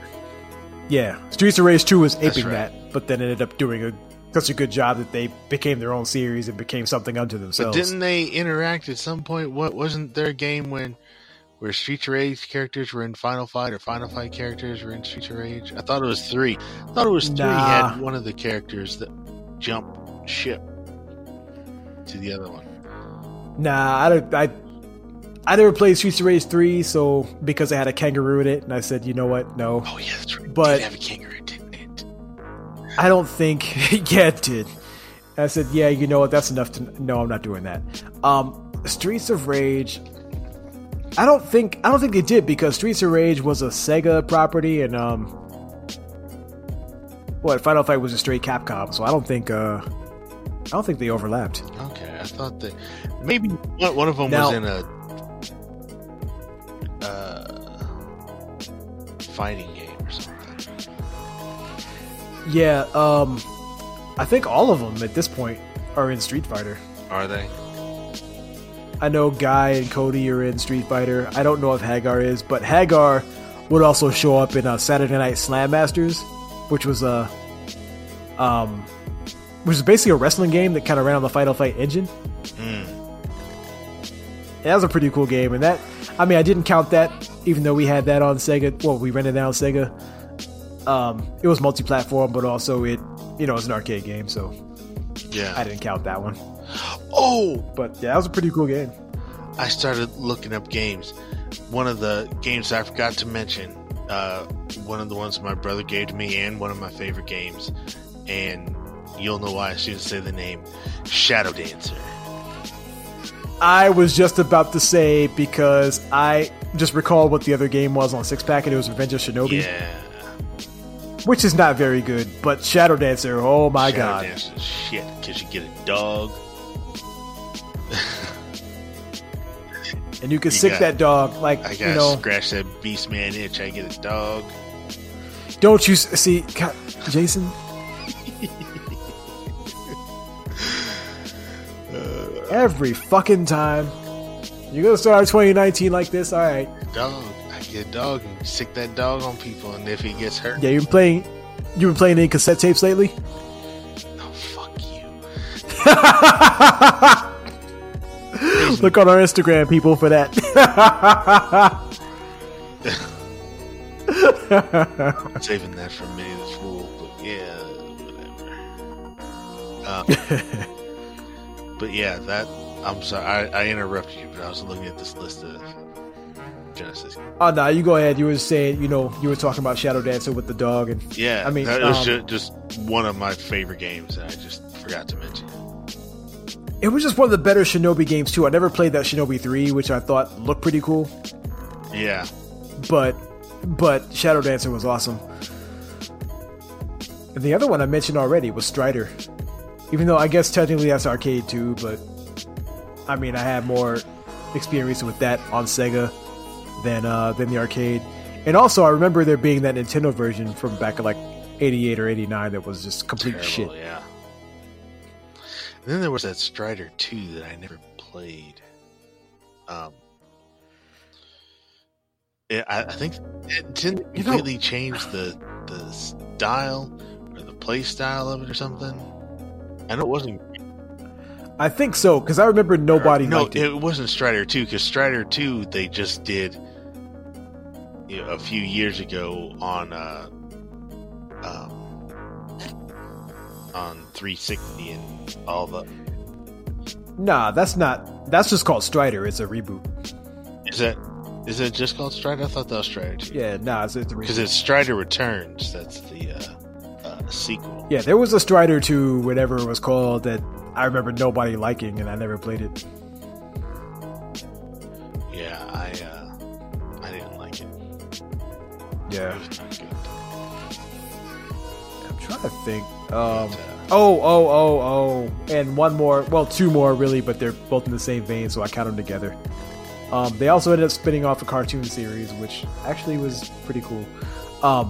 But on the EA engine, on the Madden engine, and on the NHL engine, which, by the way, the Madden games, the NHL, like 93 and like all that shit, those were actually pretty good games.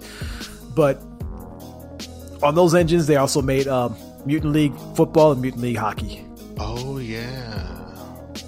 And those were the games where, I mean, you could literally... I mean, they've been making games like this forever. Like, I remember in the arcade, there was a game called Pigskin, where you basically kill other people, it was a bunch of medieval animals. Yeah, it's medieval people and, like, Vikings.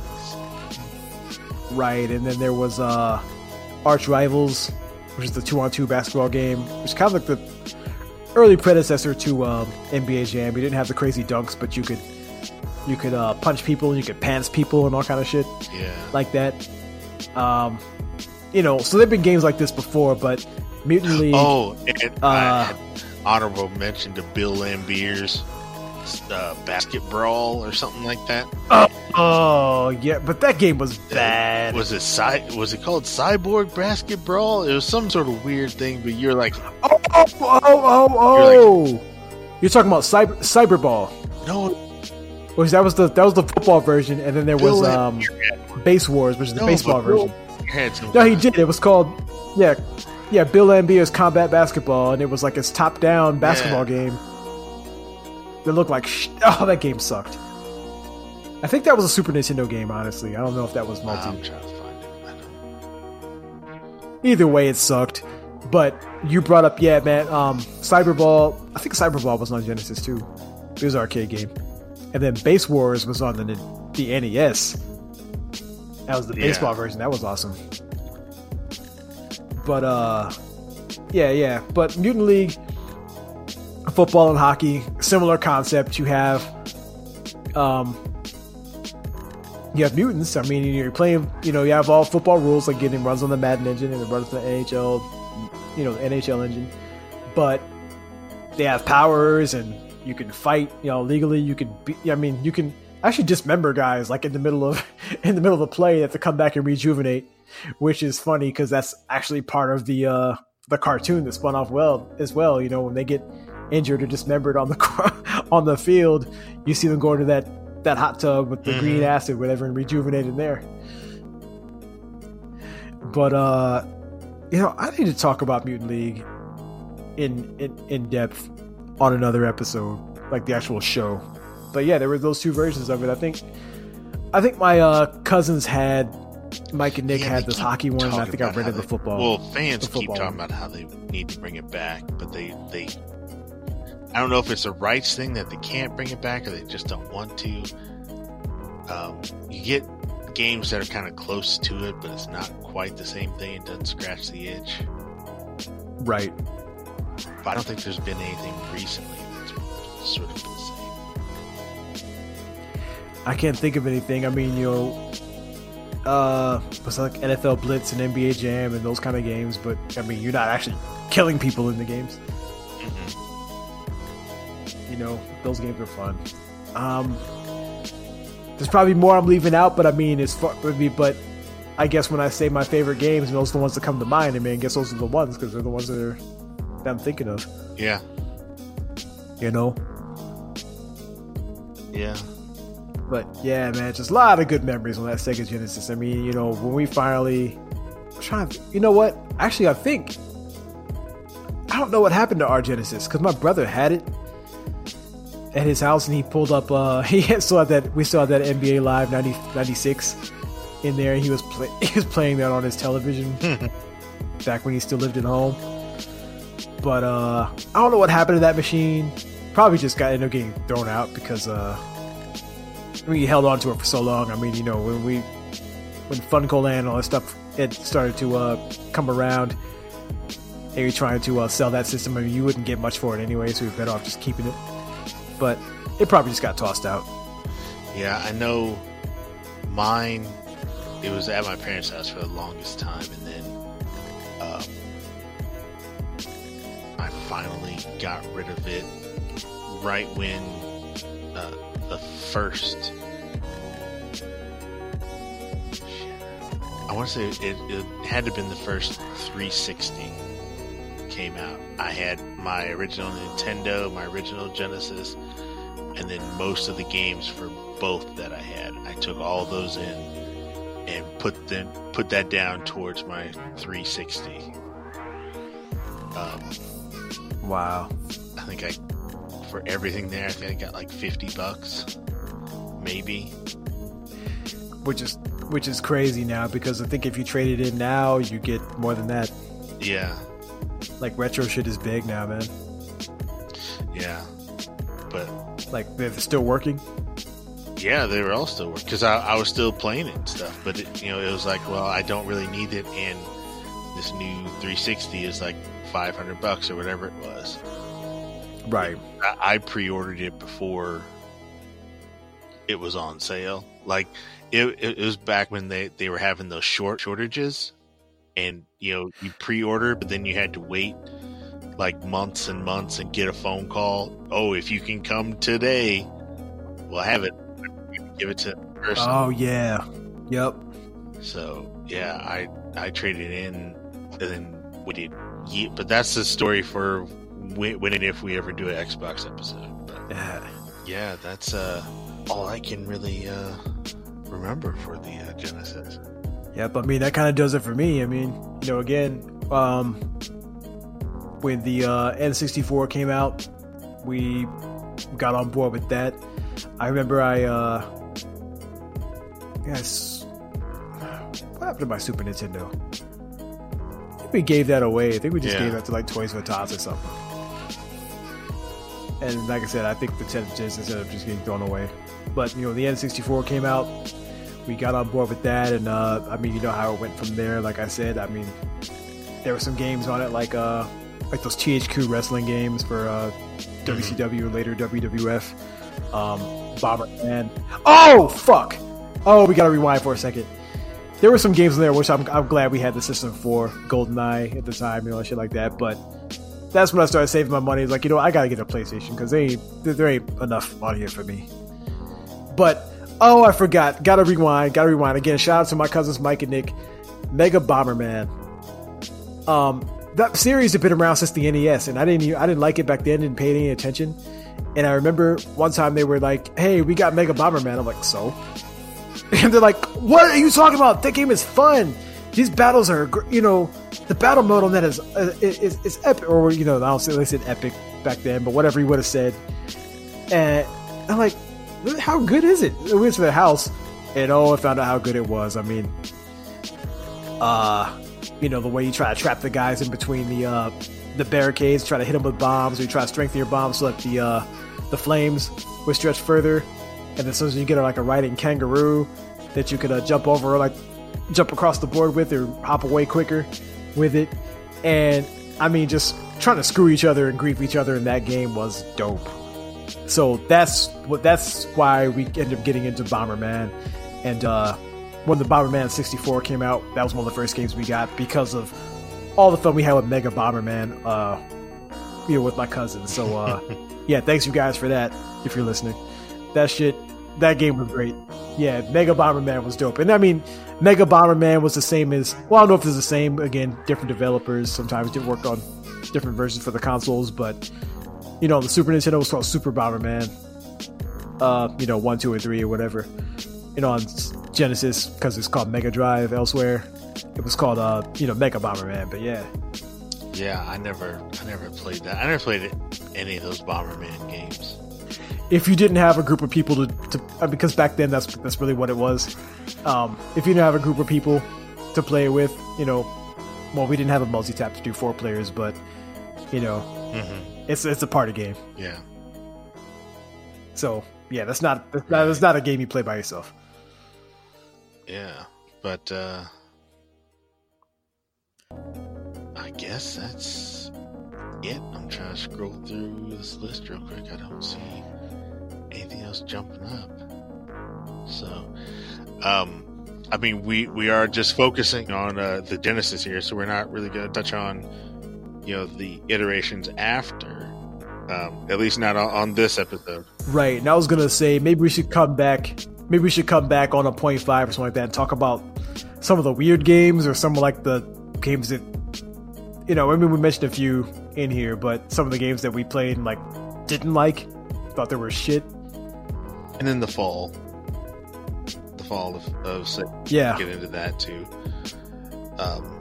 Yeah, we get into that definitely. I guess so. Yeah, maybe. One thing. 60.5. We'll do that. Yeah, one thing I did want to touch on real quick was, like their mascot problem, because it seemed like, oh yeah, Sonic was the dude forever, and then towards the late 90s, they kept trying to find someone new. Because for a minute they had that Vector Man.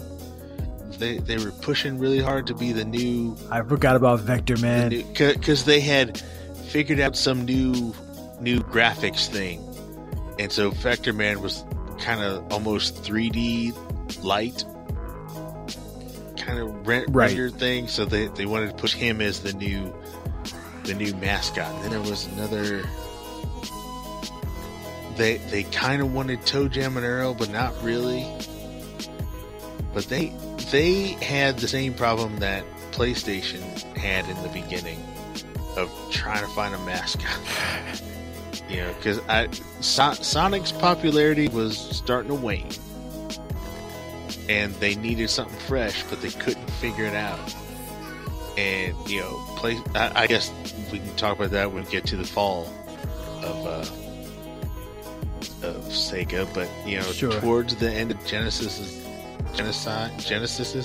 life, they really were trying to push to find a new mascot to be the face of Genesis, and it did not work. That is true, and honestly, and until Sonic, they had that problem before because they had that Alex Kidd or whatever, and that was supposed to be their mascot.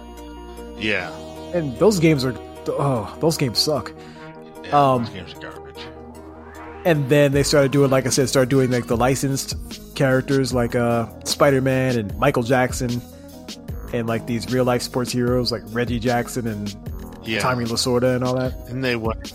So Joe Montana. And then they had Spot for a minute.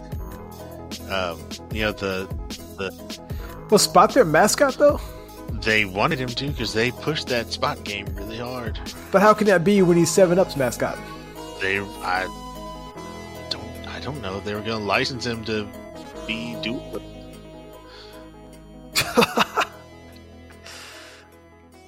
Wow. Yeah, yeah. But anyway, problem, again, right? that's for a 0.5 for another day. But yeah, that is Sega Genesis. Yes, sir. All in all, very awesome system. I mean, first one to really give Nintendo a run for their money, and the real console wars began because of that. So yeah, I mean, I was out of the two systems.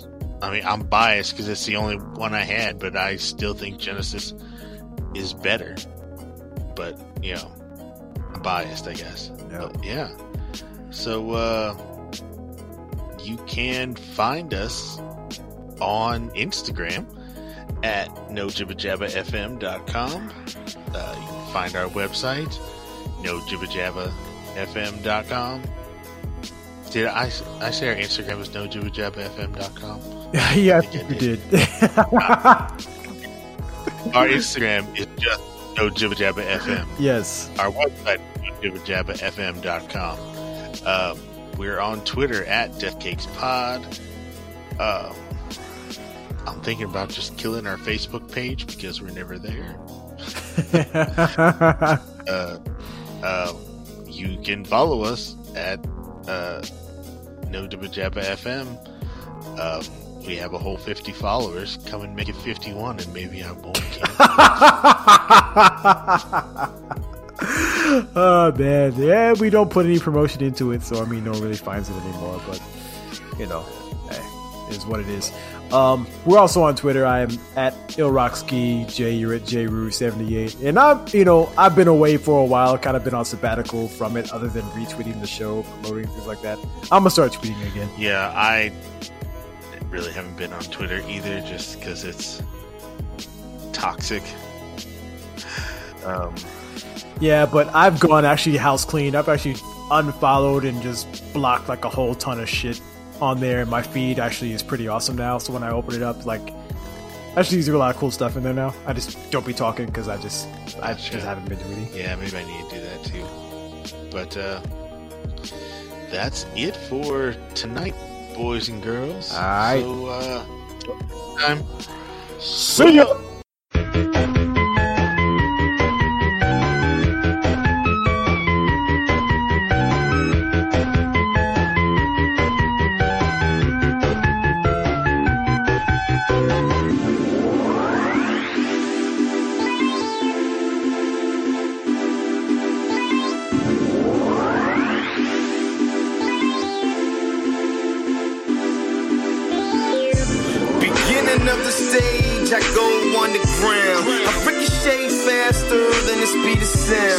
Supersonic flow, yeah, I'm in the zone. Just the first sack, Green Hill Zone. Beginning of the stage, I go underground. I ricochet faster than the speed of sound. Supersonic flow, yeah, I'm in the zone. Just the first sack, Green Hill Zone. Shape, gold color, that's my only bling. I'm on a special stage like 50 range. You got Amy Rose flow. You sound too helium. My style change, that's feel the chameleon. On the track, I go ape like coconuts. What? Yeah, you heard right, I go coconuts. I jump high and I spin fast. Y'all know how I roll, no spin dash. This the first sack, I'm on the steady level. I'm too fast to make noise like heavy metal chair. No philosophies, no theories. I'm the real Sonic. Ask anybody near me. I don't care what these haters gotta say, man. I'm a boss in this game. Call me Eggman. Too fast for all these slow-mos. Yo, I got a knuckle sandwich. What you want that to go? 16 bits. My drive's so mega. I'm so quick, I can run Talladega. I could win a street fight like Vega, but this ain't Capcom, homeboy. This is beginning of the stage. I go underground. I ricochet faster than the speed of sound. Supersonic flow, yeah, I'm in the zone. This the first sack, Green Hill Zone. Beginning of the stage, I go underground. I ricochet faster than the speed of sound. Supersonic flow, yeah, I'm in the zone. This the first sack, Green Hill Zone.